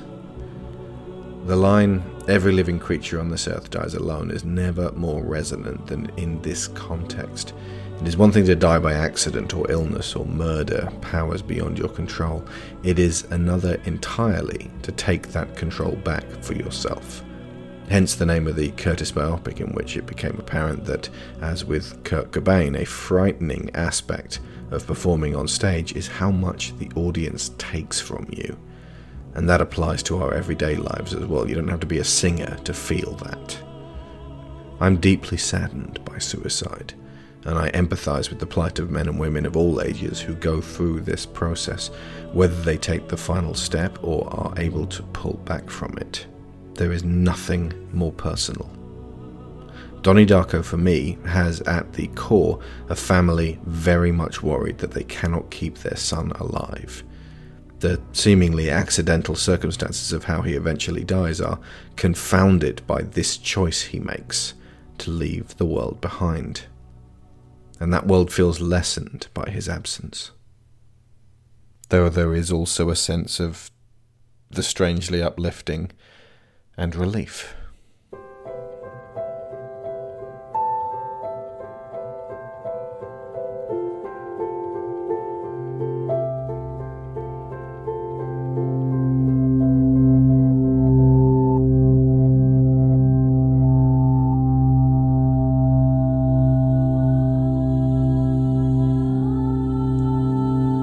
This was actually a commissioned episode by Jesse Ferguson, and Jesse, I think, contacted me first talking about time travel. I think he may have gotten in touch because of my Bioshock Timeline Explained or something like that. I was discussing various theories on time travel, and I cited Donnie Darko as one of them, which, by the way, shouldn't be a theory. It's so wishy-washy and all over the place that you can't really put it on a list of time travels, not like Terminator, even Terminator. It's so rocky, basically. And I emphatically recommended seeing it. I called it a homework assignment, and he watched it twice and wasn't impressed. He felt, and he still feels, that while it's entirely possible, he just didn't get it. He gets the impression that Richard Kelly didn't actually get it either, but just threw a bunch of weird shit at the camera to see what would stick, and is now taking credit for fans assigning deeper meaning to things that have none. So he commissioned this show assuming that he's wrong, wanting to be wrong and hoping that we can help him to finally get it. I don't know if we have. We're going to need some feedback on this one. In case anyone's wondering about the differences in the extended version, I have a list here of things that were added, or it was like very rarely were stuff taken out. But at the beginning, definitely loud birdsong and very intrusive birdsong is added to what is otherwise a very quiet, introspective moment. Thus, from the very word go, setting you off on the wrong foot. So, I'm not going to keep laying into Richard Kelly here. It seems like a misguided project that went too far. But that thing about take it away from the creator before they can... it was not perfect. It was definitely a flawed film. But it was way better in its theatrical form. He also adds buzzing. Like, anytime that it seems like the fifth dimensional beings are, like, observing, he adds kind of a buzz and a in there, which is very intrusive, especially if you're an audio engineer like myself. He switched out The Killing Moon for Never Tear Us Apart by INXS. It's nowhere near as good. Then when Donnie wakes up, because Frank goes, wake up, you get an eye. And most of this new footage that gets added is stuff that was obviously not shot at the time and has been shot subsequently, or is just file footage, Ed Wood style. You know how Ed Wood chucked in like footage of missile launches into Plan 9 from outer space? Like that. Footage of waves crashing on a beach. He kept showing this blue eye, and yeah. I'm sat there thinking, whose eye is that? Because I don't think it's Jake Gyllenhaal. It's Jared Leto's from Requiem for a Dream. Quite possibly. Donnie's dad's talking about Frankie Fiedler, who died on his way to a prom, said he was doomed. They then add... Donnie, people would say the same thing about Donnie, but he dodged his bullet. And it's like, well, no, you were there. Like, leave it with said he was doomed. That's haunting. That's really, really good. That's knowing when it's the right time to take the picture away from the child. There's a point where Frank says, pay close attention. You could miss something. He's saying that to the audience. In other words, you didn't get it because you weren't paying attention. Pay attention, you fuckers. Then when he has the dream, it's the eye again. There's a bit of extra added to the lateness of the bus because the school's closed because they found feces everywhere. There's a lot more fucks in this one. When Gretchen gives the finger to the bullies, she goes, fuck 'em! Whereas there was only one fuck in the original PG-13 release because you can only get one fuck in there, and that's, I think, you're the fucking Antichrist. Gretchen just giving a quiet finger is way more powerful than Gretchen going, fuck 'em! That's out of character. Tis a bit. And later on, Donnie's awful friends say of Kitty Farmer, she's such a fucking bitch. Then Kitty Farmer says there was urine and feces flooding in my office. I think that was added extra. Can't remember them doing that I before. don't remember that. There are other fucks though. The you're such a fuck ass, and why don't you just suck a fuck? I definitely remember that You're being no, the yeah, original. no, you're absolutely right. This must have been an R then. I suppose, yeah, Frank getting shot in the eye. Unless it's the context, because they're really innocuous in that dining conversation. No, this would have been a 15 in the UK. Oh yeah, definitely. Yeah, and yeah, in America it was rated R for language, some drug drug use. use and Yeah. violence. This is good shit, huh? It's a fucking cigarette. I love the bit where Donnie says about everyone thinks he's so rad, meaning Cunningham, but he's such a chud. They were also going to include Chud as the film at the cinema. But they nobody had the rights to Chud, so they managed to pull in a few favours to get Evil Dead instead. I'm just looking at the parental guidance information here. Frightening, intense scenes. Frank the Rabbit is disturbing. That's No the shit, understatement Sherlock. of the flipping decade. We'll talk about Frank in a second. A major character's mother was supposedly abducted and killed. Spoilers, I suppose. Was she killed? It's only hinted. Basically, she's disappeared. They never say what's actually happened to Gretchen's mother. She's just gone. Right. A very emotional and shocking ending. Yep. I'm going to argue with that. There's a point where Frank says, Don't worry, you got away with it. to Donnie. That's added for no reason. Samantha asks, who are you talking to after Donnie's been talking to Frank? I seem to remember that's new. It could be in the original version. I've only seen the original version like 7 or 8 times, and the director's cut 3 times. 2 of them were today. The only other time was that one time in 2004, and I was disgusted. There's some very on-the-nose poetry from Donnie Darko about, like, I will save the entire world, I will take them away from the place where only I can see them, because I am Donnie Darko. Like, at which point Miss Pomeroy should have gone to see me after class. Yes, she really should. What does this mean, Donnie? I'm intrigued. I do like that. It is very on the nose, and it does just underline, like I said, it's the Jesus metaphor that it's reinforcing effectively. The suffer the little children thing, and you don't need it. It doesn't need to be there. As soon as Roberta's the philosophy of time travel is handed to Donnie, we get about 8 pages of it scattered throughout the rest of the movie. As soon as Roberta Sparrow is named, we get an explanation in the book as to tangent universes.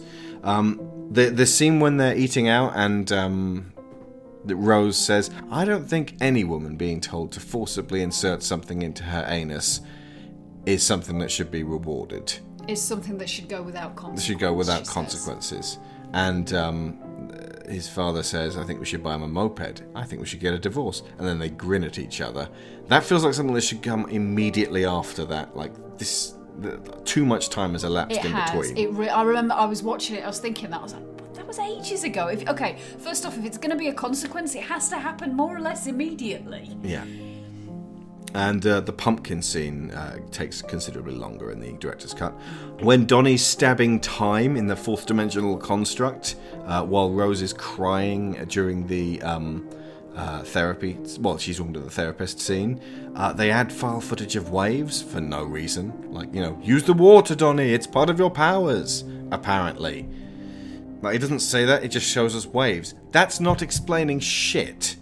That's just adding extra things that are confusing. Gus Van Sant did that with his remake of Psycho. He threw in like a sheep about to get hit by a train, and it's like, what's that in there for? Or was it cow? I can't remember. I only saw that once. One other thing about the poem, actually, that I did know as to part of why I like it.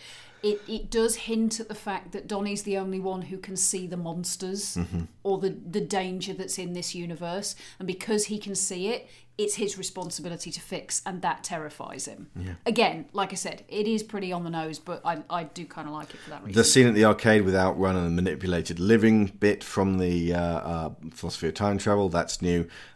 His name is Frank scene with Cunningham, and then he speeds up and Donnie goes, we're moving through time. That's not that. That's added just to indicate that Donnie is perceiving time changing and moving differently.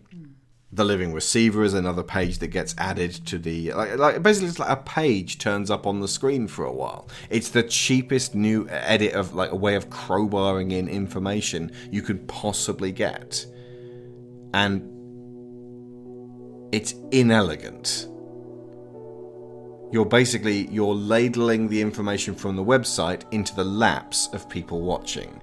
It's like, here you go, you can't be bothered to go to the website, here's the information within the movie. And they're like, oh, okay. Contextually, this still doesn't make sense. No one ever says in the film, by the way, the tangent universe is unstable because of this duplicate item, but if that duplicate item is in the prime timeline, that's fine. No one ever says that. Without that fairly important information, your physics-based sci-fi philosophy major masturbatory session fritters itself out. When they're in the cinema and he sees the portal, there's also a flash of an eye with, again, same as the beginning, like a graffiti tat of Frank the Bunny in it. It's like, he's right there. You don't need to add extra Frank to the scene. You know what this needs? More Frank. Yeah. I don't know if this is the original, but when he finds Cunningham's wallet, Frank mutters, Now you know where he lives. Didn't need that line at all, whether it's in the original or not. It's too much. It is totally superfluous. Donnie tells his dad he's crazy, and then his dad says that, everyone else is part of this bullshit conspiracy and they're afraid of you because you're honest. That's one of the best scenes, and it's not in the original. It's a damn shame, actually. It's like how Alien 3, the assembly cut, has some really good stuff in it, but I can never accept this is way better than the original because they changed the ending. The Queen doesn't hatch out, so that ending doesn't have that oomph that you really need. Also, the part of the importance of that scene is it underlines why Eddie is even there. Eddie doesn't do much in this film, but what he does do is observe. Then there's the Watership Down parallel, and Donnie's very blunt words about rabbits, which you like and I don't, but that's good because the whole scene is Donnie saying one thing and Gretchen challenging him. There's a goodbye scene added after the It Feels Wonderful to Have a Wacko for a Son, the airport shuttle. That wasn't in the original. This is all equates to about 10 minutes worth of extra stuff, folks. It's if you can buy the Blu-ray, and I recommend you do, if you can buy just the theatrical one, go for it. If you're really curious, see this extra one, but really just see it with a mind to here's how this was botched, because the worst is still to come. There's that whole agnostic versus atheist rant that Thurman goes off on. And she's wrong as well. Yeah. I was like, that's not necessarily... I'm an agnostic, and that does not describe me. No, that's not the textbook definition of an atheist. It's not even the philosophical definition of an atheist, and that's certainly not the philosophical definition of an agnostic. When they're at the party, rather than Under the Milky Way, it's the Killing Moon, because that was removed from the beginning, and it's nowhere near as good a scene. It doesn't fit as well the beats of the scene as the Milky Way does. And Richard Kelly chucks in some Outrun, because he's already reused the arcade scene, so chuck some Outrun on the screen. That happens at least twice. He's like, hey, some Outrun, because if you think about it, we're all trying to outrun time. Outrun is the story of humanity. The rabbit trying to bollocks to that. Oh my God, the crassness that like you really didn't need to do this overload occurs when Roberta Sparrow creeps up behind Donnie after Gretchen's been killed, after Frank's been murdered, and in the original theatrical version, she's just wandering off in the distance, like having played her part, but like she's being manipulated. But what did she say to him? What does she whisper in his ear, just in case we weren't sure? Just after an eddy of wind catches Frank's costume. There's a storm coming. Storm's coming, Harry. Oh, storm's coming, Annie. That line is banned. He says there's a storm coming. Apart from there. There you're allowed. That's it. fine. It has to be 1984 and you have to be Linda Hamilton. Yep. That's it. Then when we get to the vortex, and Donnie's thinking about what he's going to do, but we never actually see him using telekinesis. There's more of those eye screens, and they've plastered them on because the fifth dimensional beings are going, right, everyone get this one right, otherwise the entire universe dies. The thing is, you don't need any of those, and I will tell you for why. There is a massive picture of an eye that Donnie has drawn and is on his bedroom wall in like the second scene. Yeah. That's enough. And we to return say, to that same eye with a skull in it. Absolutely. That is enough to say, and the great eye is ever watchful, and then you know it's there for the whole film. Trust your audience, Richard. Well, they're not idiots. He did trust his audience. He got so many questions, he was like, right, I will fucking tell you. No. Then you have to ignore them. You have to say, you know what, the material is out there, you make of it what you will. The worst comes right after this. During the rewind scene, when the Tangent Universe collapses in on itself and things go backwards, Richard Kelly overlays this already very visually resplendent scene with a grid, with fireworks, and with other visual noise, so you can't even see what you're looking at. It looks like just sick on screen. It's god-awful, and it ruins the ending of the film. It's a terrible choice. He should not have done it. And Donnie's voice is ramped up to really deafening, distorted proportions. It's quiet in the original film. They have to ramp it up because of the sound of fucking fireworks in the background. That's another thing as well. Voice volume. Yeah. There's a couple of places where it's turned up for this. And one of the most significant is when Roberta Sparrow says to him for the first time, every living creature on this earth dies alone. Yeah. In the original theatrical version, you do not hear what she says. Right. You find out later when Donnie is talking to Thurman about it. Nice. In this, you can hear her. And then just after that, when you've been like, what was all that? And what is that grid? What did Outrun have to do with all that? Like, when Donnie's laughing in his bed, it then cuts to one final fucking lecture about dreams. And it goes, dreams. Some of the people that were affected in a Tangent Universe who have been manipulated living will get some flashbacks of the lives that they almost were about to lead but didn't. And then it cuts to Mad World. But he's gone because he has to have some audible accompaniment to these fucking sermons. And that interferes with the beginning of Mad World. So this beautiful like moment of quiet and then Mad World is stepped on. With this, here's how it works, fuckers, moment. This is exactly how not to do a director's cut. This is how to bugger up your own movie. It should not have happened. I would be interested to know how much of this was actually Richard Kelly going, this is the version I really wanted to make, and how much of it was some doofy producer saying to him, oh, Richard, nobody gets it. Come here, you have to explain this, this, and this. Couple of final details. The thing about fear and love kind of reminds me of Bill Hicks, as in he sort of reduced it to like ridiculously binary situation. That could have been better conveyed as selfish, selfless. With fear being the selfish side of it and selfless being the self... Like, basically, it makes the questions easier to answer. Like, you know, does she keep the money? No, she keeps the money and returns the wallet for selfish reasons. But a little bit selfless in that she's returned the wallet so that can go a few notches up in that direction. You know, she cheats on the test for selfish reasons and that's it. There's nothing selfless about that.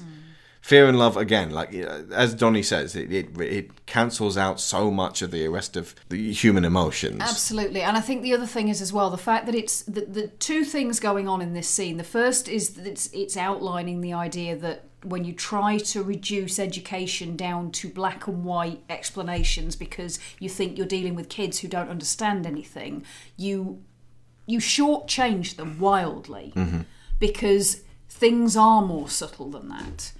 And it's kind of summed up in Kitty's eventual retreat into, if you don't complete the exercise, you'll get a 0 for the day. She doesn't really believe wholeheartedly and deeply in what she's presenting to them. This is not material that she has totally bought into. She is literally giving them something that comes out of a file, and if they don't do they don't tick the relevant boxes, then they're not going to get their grade. But the other thing is the fact that there is so many instances throughout the film of people displaying fear and love fused together. These are not opposing ends of a spectrum. It's and when you look also, fear is an emotion. Love is not necessarily not really, an emotion. Absolutely. But also, human emotion, yes, it's a spectrum, but it's not a line. It's more like a colour wheel. You've got things fading in that impact on others, and this level of response goes up and down determined by what your external events are. And you can love your family and be afraid that they might be killed. Yeah, absolutely. At the end, Donnie is displaying love for the entire universe by sacrificing himself so that it can continue. That doesn't stop him being afraid. Yeah. A couple of other little things. When Donnie bikes back in the morning at the very beginning and he goes past a red car, he's driving past Frank. Frank is driving past him, having just dropped off his sister. Dukakis versus Bush, this discussion they're having in the beginning, it was a really great way to ground it. In 1988, this was merely days before the actual final vote. Everyone seems quite surprised when Elizabeth's saying, I'm voting for Dukakis. And the whole thing about, well, you won't be able to afford braces because all those taxes that Democrats give you. Yeah, let's sit back and wait and see how well the Republicans treat healthcare, shall we? She's at a private school. Yeah. Well, she's not anymore, but presumably she went to the same school Donnie's at. Sidebar, this is a very middle-class movie. Very. Even the bullies are well-dressed. Yeah, no, it is. It is a gorgeous part of Virginia, and it's very picturesque as well. But that is an affluent neighborhood that he's on. Indeed. But yeah, I mean, this was at a turning point for America, and it went for 4 more years of Republican elephant beast. Again, the setting is done by visual storytelling as well. So you've got when he opens the bathroom cabinet, I noticed there's a bottle of Old Spice in there. Yeah. And you've obviously got the date on his medication as well. Here's the thing that'll scare you. It is now further away from when Donnie Darko was released than between when Donnie Darko was set and when Donnie Darko came out. Mm-hmm. And every subsequent day this podcast is out will take us further. Time, folks. When Frank drops off Elizabeth at the house just before the engine goes through, he beeps at her, but he's actually beeping at Donnie. Not consciously, but that beep is a kind of a, hey, Donnie, wake up, you got some shit to do. Or indeed, don't wake up. There are plants in the audience when that rat bastard Cunningham's doing his seminar where he's like, good morning. That little kid who asks how he can get better at fighting is the same kid in his video who's, I'm not afraid anymore. Also, the woman who is apparently feeding fear with food, the one who says about looking in the mirror, she's the one who turns up with the newspaper at the school. Oh, seriously? Yep. Nice. And also little Timmy, the I'm not afraid anymore kid, is the one blowing autumn leaves on Cherita when she's doing her Autumn Angel dance.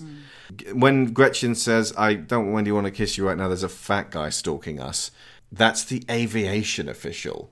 He's been watching the Darko family because they can't work out where this engine is from, and it's probably the commies. That's who that guy is. Part of what's causing the confusion, I would suspect, because they say something about they can't match the serial numbers, because the serial number, it's a duplicate, so they've got an engine with a serial number on it that suggests it's come from a plane that still has 2 engines. Sidebar, by the way, that plane was going from Colorado to San Francisco on that night, which went nowhere near Virginia. So it couldn't even have flown overhead and accidentally dropped or had the engine duplicated at that one moment.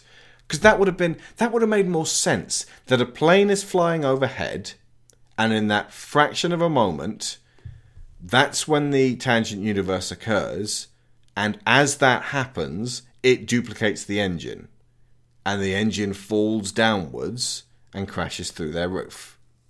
That a plane was going overhead, but they're like, well, hang on, that plane didn't lose an engine. It just that makes more sense than the fuck all we actually get in the film. Anyway, cellar door, the 2 most beautiful words in the English language put together that Drew Barrymore mentions is, of course, for New Century fans, the etymology of the planet of Celador from The Princess Thieves. 1,000 years ago, the Duat, proud and cunning, first made their home on the island of Britannica, in the realm of Celador. Celador? No, it's Celador, with a hard C, from the Celtic, darling. I've only ever heard Celador. Then everybody you've ever met has been saying it wrong. I think I know how to pronounce Celador. Well, okay, that's fine. You're the boss. Yes, I am. Shall I continue? Yes. From the top, or...? Just from In the Realm of Celador. Celador. Yep, sorry. Carry on, please. On the island of Britannica. In the realm of Celador. Oh, bollocks! It's alright, it was good. Just, can you do that again? Just without the bollocks. You've got me saying it now. Yes, I accede. That one was my fault. Please continue. And finally, the Richard Kelly cameo at the end. Because he's that little boy. Like, basically, he's not putting himself in the movie, but he identified that kid in the commentary as, if I was anyone in this movie, I was just that kid. Because he was about that age at that point. So, and he was this sort of clueless bystander while all this crazy cosmic shit was going on. So he doesn't think of himself as this Jesus type. He's just a bystander. Which is nice. I honestly think that if I actually sat down and chatted with Richard Kelly, despite the fact that I've ripped into this film and his director's cut, that he's probably a really good guy. And I'd probably have a really fascinating conversation with him. He probably wouldn't want to, now that I've been so incredibly fucking mean about his work. But I do have an immense love of this first theatrical cut of Donnie Darko. It is a great film, despite the fact that it doesn't make that much sense. The one thing we haven't really gone into, I'm saving this for last, is the imagery of Frank the Bunny. Because that is a haunting sub-character that will stick with you. That, you know, just seeing that imagery, and because you aren't given something satisfying that demystifies Frank and that makes him no longer scary, even when you see... in fact, it frankly makes it more scary that, you know, he goes from being, what you doing in the middle of the road? To just dead with a hole in his eye. And that, you know, it's like the loop is now closed. And it's a frightening brush with death, which is basically what Donnie Darko is. It's a frightening brush with death, and all you can do at that point, if you are a survivor, is to hold your loved ones close. And the spectre of death in this case is a terrifying bunny, which is unusual and original. And this is ultimately a fairly original movie. It's this kind of thing has been done before, and it's kind of a warping of the Back to the Future 2 tangent universe side of things. But the way it conveys itself is original enough for people to hate it because it's so odd. Yeah, there's hints of It's a Wonderful Life and Harvey in there. A little bit, yeah. Oh, Clarence, I want to live! Also, is Frank the Black Rabbit of Death? Yeah. From Watership Down. They kind of needed to leave that Watership Down scene in, and the chat with his father. I could probably splice together, just like putting those bits back in, an ultimate cut of this. Just a subtle one, just a couple of little restorations, which are, you know, sad to leave on the cutting room floor. I mean, there's a difference between polishing it up, tightening it up, and actually really just laying it on too thick. And this is, if you're a aspiring director of anything really, if you're going to make something creative, it's actually probably a good idea to see both versions of this so that you can see what going a little too far is.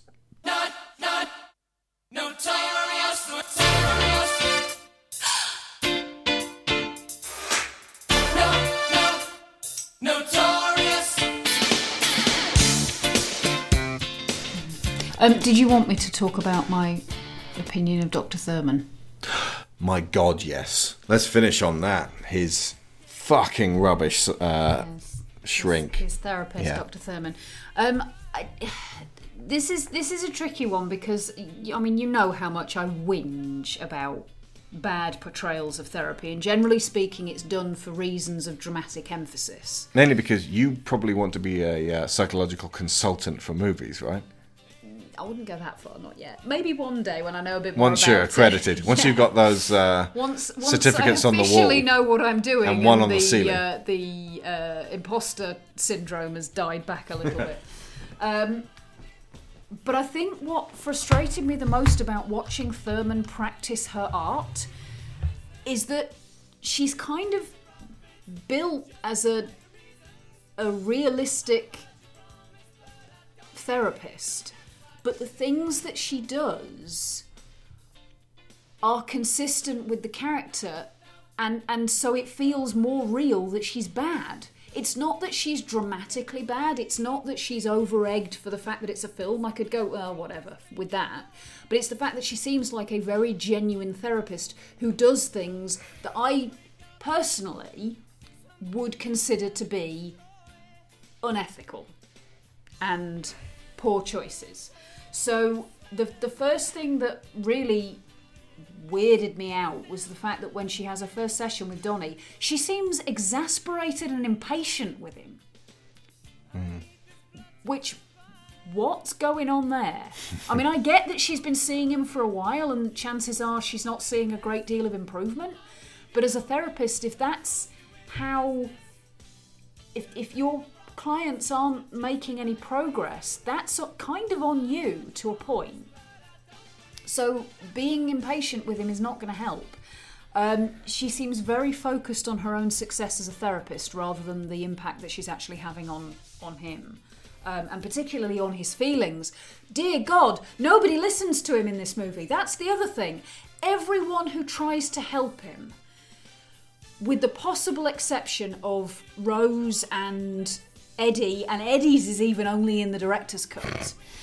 But nobody listens to him. Even Gretchen, who is there, she's supposed to be his saving grace. Is everyone saying, don't worry about it? Don't worry about it. When his... I mean, I do give Gretchen a little bit of a pass on that one, because ultimately she accepts his weirdness to begin with, but that scene when he gets really agitated and it's more than she can handle, and she basically says to him, just calm down, sit down. It's like, I can't deal with this, but that's okay because she's a teenager. What she is not is a trained professional. Sorry. It's past midnight now, folks. I know. What she is not is a trained professional who really ought to be able to contend with a patient without looking bored with them or annoyed with them. Again, it is pretty consistent with the character because this is how Thurman behaves throughout the whole thing. So what you're saying is, be bored and annoyed, but do better at hiding it. You can probably be more bored and annoyed really, when they're hypnotised. They won't notice. Oh, well, I'll come to the hypnotism in a second. But no, I mean, there is one of the most important things as a therapist is to be honest about how you feel. And ultimately, if you are frustrated, then you can't like totally repress it, because ultimately your clients will know that there's something off. But it's just that she seems to be trying to hide it. She seems to be trying to conceal it and not actually do anything to process it. But the hypnotism thing, it seems pretty apparent that she has no expertise in this whatsoever. She is experimenting the shit out of him. And that is not ethical. He is a teenager. He is a very troubled teenager with a history of destructive behaviour, and she hypnotises him in a way that she can't cope with, rapidly escalates, goes down routes that she is then not willing to go with him, and then she wakes him up twice with his hands in down very his pants. compromising situations. Yeah. For God's sake, at least wait for that moment to pass so that when you rouse him, he can maintain some dignity. And she does it twice. He's vigorously ransacking his dignity. And all she needs... I'm assuming what she should say is, Donnie, could you not do that here, please? And then have him, like, stow it back away and then clap. Potentially so. But ultimately, she does it in panic. Yeah. And that is not good. She's like, whoa, I didn't realise the one-eyed monster was coming out. A degree of training and expectation that something you might not expect may happen if you're going to do this. He does have a hungry, hungry hippo. Yeah. And then I do quite like the bit where they talk about him accepting that he is alone, and it does touch on his existential dread, and she does seem willing to sort of let that open up and talk about it. I like his side of the conversation for that one. I'm not wildly keen on the fact that then she takes it down the route of God. Because she keeps pushing towards God. If I remember rightly, and correct me if I'm wrong on this, she brings up God first, not him. Yes, she keeps bringing up God. No. Everything he says that's vaguely existential, she immediately says, is this about God? So in her version of the Eternal, Yeah. God is very prominently featured. Donnie does not appear to have decided that that is the case yet. Specifically, like, he says, I need to work out his plan. And he's talking about Frank. And she says, his plan? God's plan? But this all just plays in with the whole Christ allegory, which is being painted an inch thick. Absolutely. The scene where she's talking to Rose and Eddie, I do actually really, really like that scene. So do I. But I that's primarily because of Rose. Now, in retrospect, of being a practicing editor, the intercutting it with Donnie stabbing a fourth dimensional construct to freak people out, and with have that before the scene, so there's tension, that you know that Donnie is not a well person, and then focus on Rose's response, because if you keep cutting back and forth between Donnie poking at the screen with a friggin' butcher knife, then her teary response is muted. It's like it's distracted from. You're slaloming back and forth between two very strong, powerful feelings, which are contrasting, and that's not a good.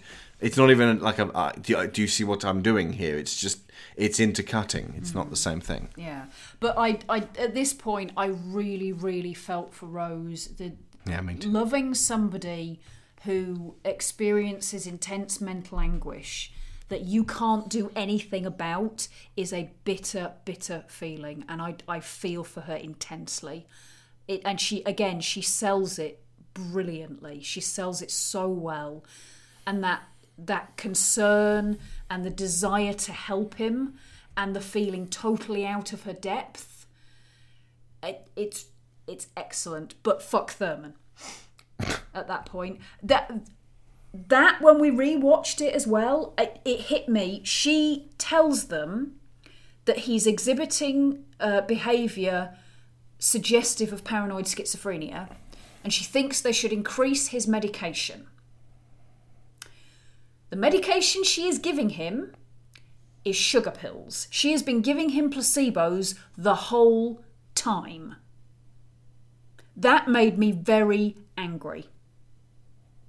She tells him at the very end that basically he's from the sounds of things, he stopped taking the meds anyway. But she tells him that they're not doing anything. So she is irresponsibly prescribing placebos, and then she irresponsibly tells him about it without providing any form of support.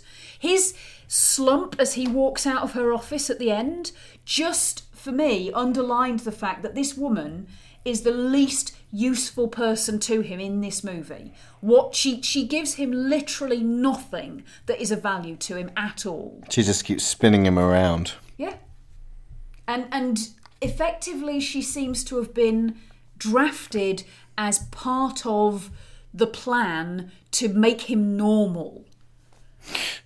This is not a million miles, and this clearly not intentioned as such. I think she's supposed to be pitched as a flawed human character, but it's not dissimilar in your take-home to a Michael Bay movie, where, dude, no real man would get therapy.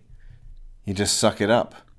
Quit being such a bitch. Maybe so. I think she does come across as a flawed human character. That's one of the reasons it makes me so frustrated. She comes across as a flawed human character who I would not like to see practicing psychotherapy. So we really needed to be made aware of all of these times that you've notified that she's being horribly unprofessional. She needs to exceed those. She lacks personal insight, and she is playing around with what I'm guessing from the way she behaves is one of her most disturbed clients. Yeah. And I'm assuming that the reason he's seeing her, because she doesn't appear to be a specialist in counselling young people, that he's seeing her because she's the only therapist in Middlesex. Yeah. I've just realised that I've let my eyes go relaxed, and I've been staring at across the room, and I'm going, why am I still seeing Donnie Darko's mother? It's because I'm looking at the Battlestar Galactica box set, and Laura Roslin is on the far end. Okay. Oh, that's brilliant. Okay, folks, so if you really like Mary McCormack in this, and you want to see her in more Battlestar Galactica, it's a big thing to get into, but maybe just see the first season, see how you like that. and she's pretty damn fantastic in it. And if you liked Donnie Darko and want to see an intriguing, very flawed Richard Kelly film, I can vouch for Southland Tales. The difference between the director's cut and the theatrical cut of this is pretty much a great example of the work that you've been doing lately with taking films that are weighed down by scenes that don't need to be there and structure that is inconsistent, but if you put it in a different order, actually it might work a bit better. This is a really, really good film. It has such incredibly involving material, but the director's cut is really weighed down with explanations that don't need to be there and frames that are just visually a mess. A mess, yeah. Explanations that don't explain. Coveralls that don't quite cover all. Mm. And yeah, it just made me think that it's if you want to see a really good, really solid example of how editing can really make a film. I mean, there are other examples out there. Everything that Alex has put together has made that very clear to me recently. You've got the differences between the theatrical cuts and the extended editions of Lord of the Rings. Yeah. You've got the Blade Runner.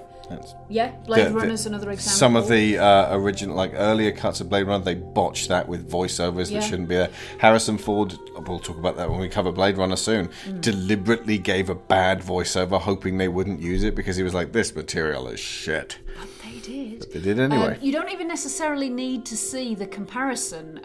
Just treating the audience like babies. Baby man, you understand this movie now? Something like Fury Road, where the director gave a massive amount of credit to his editor for the work that she did, in pulling it together and making that consistent. You know, the work of an editor, I think, is something which is often undersung. And I think editors need more credit for what they do because they can create masterpieces where previously one did not exist. Yeah. Editor of Star Wars as well, the original Episode 4 Star Wars, because people were watching the dailies on that and going, this is just a mess. And then they stuck it together with John Williams' score and it worked. Yeah. Oh, yeah, it's like a sculptor. They take away everything that isn't Donnie Darko. Yeah. And then Richard Kelly came back in and slapped a load of clay back on it. Look, I put some cool neon shades from the 90s on him.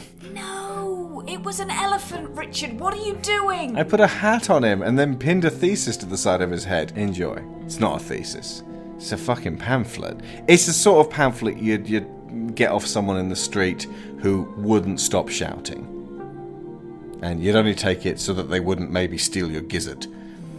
And one last point for parents worried about profanity in Donnie Darko. It has, according to the Parents Guide on the IMDb, 16 uses of fuck, 9 of shit, 4 of bitch, 2 of dick, also a few uses of goddamn and hell.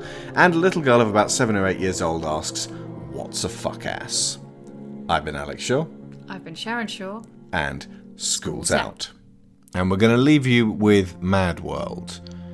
But before we actually go, take a listen to how Tears for Fears originally sang this song and marvel at what Gary Jules was able to do with it.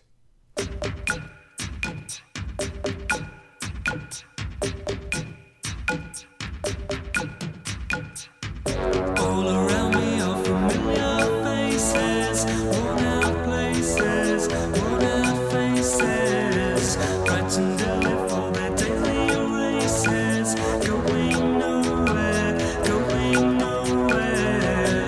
Their tears are filling up their glasses, no expression.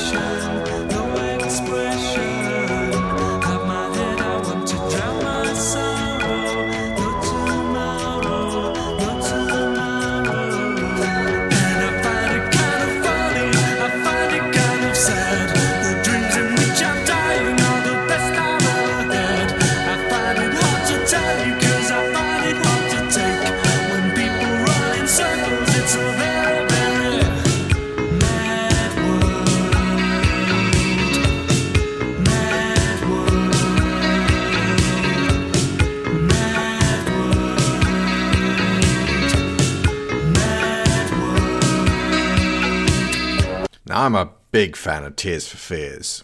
Shout's fantastic, Woman in Chains fantastic, Pale Shelter is fantastic, Head Over Heels in this very film is fantastic, and they actually started singing Mad World, much like Gary Jules, after this became extremely popular, and you can understand why. And Everybody Wants to Rule the World is one of my favourite songs of all time.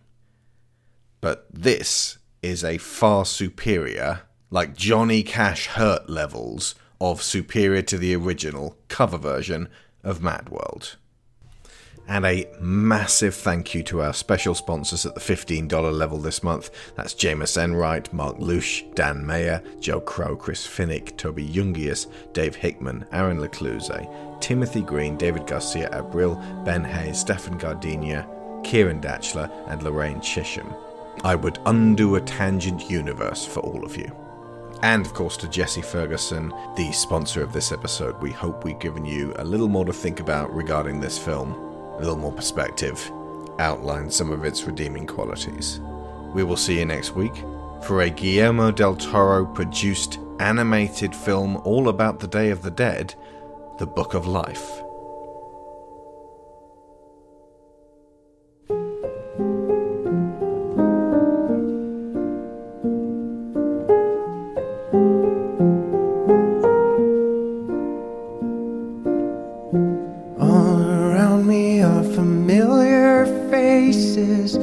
Worn out places, worn out faces, bright and early for their daily races, going nowhere, going nowhere. Their tears are filling up their glasses, no expression, no expression. Hide my head, I wanna drown my sorrow. No tomorrow, no tomorrow. And I find it kinda funny, I find it kinda sad. The dreams in which I'm dying are the best I've ever had. I find it hard to tell you, I find it hard to take. When people run in circles, it's a very, very mad world. Mad world. Children waiting for the day they feel good. Happy birthday, happy birthday.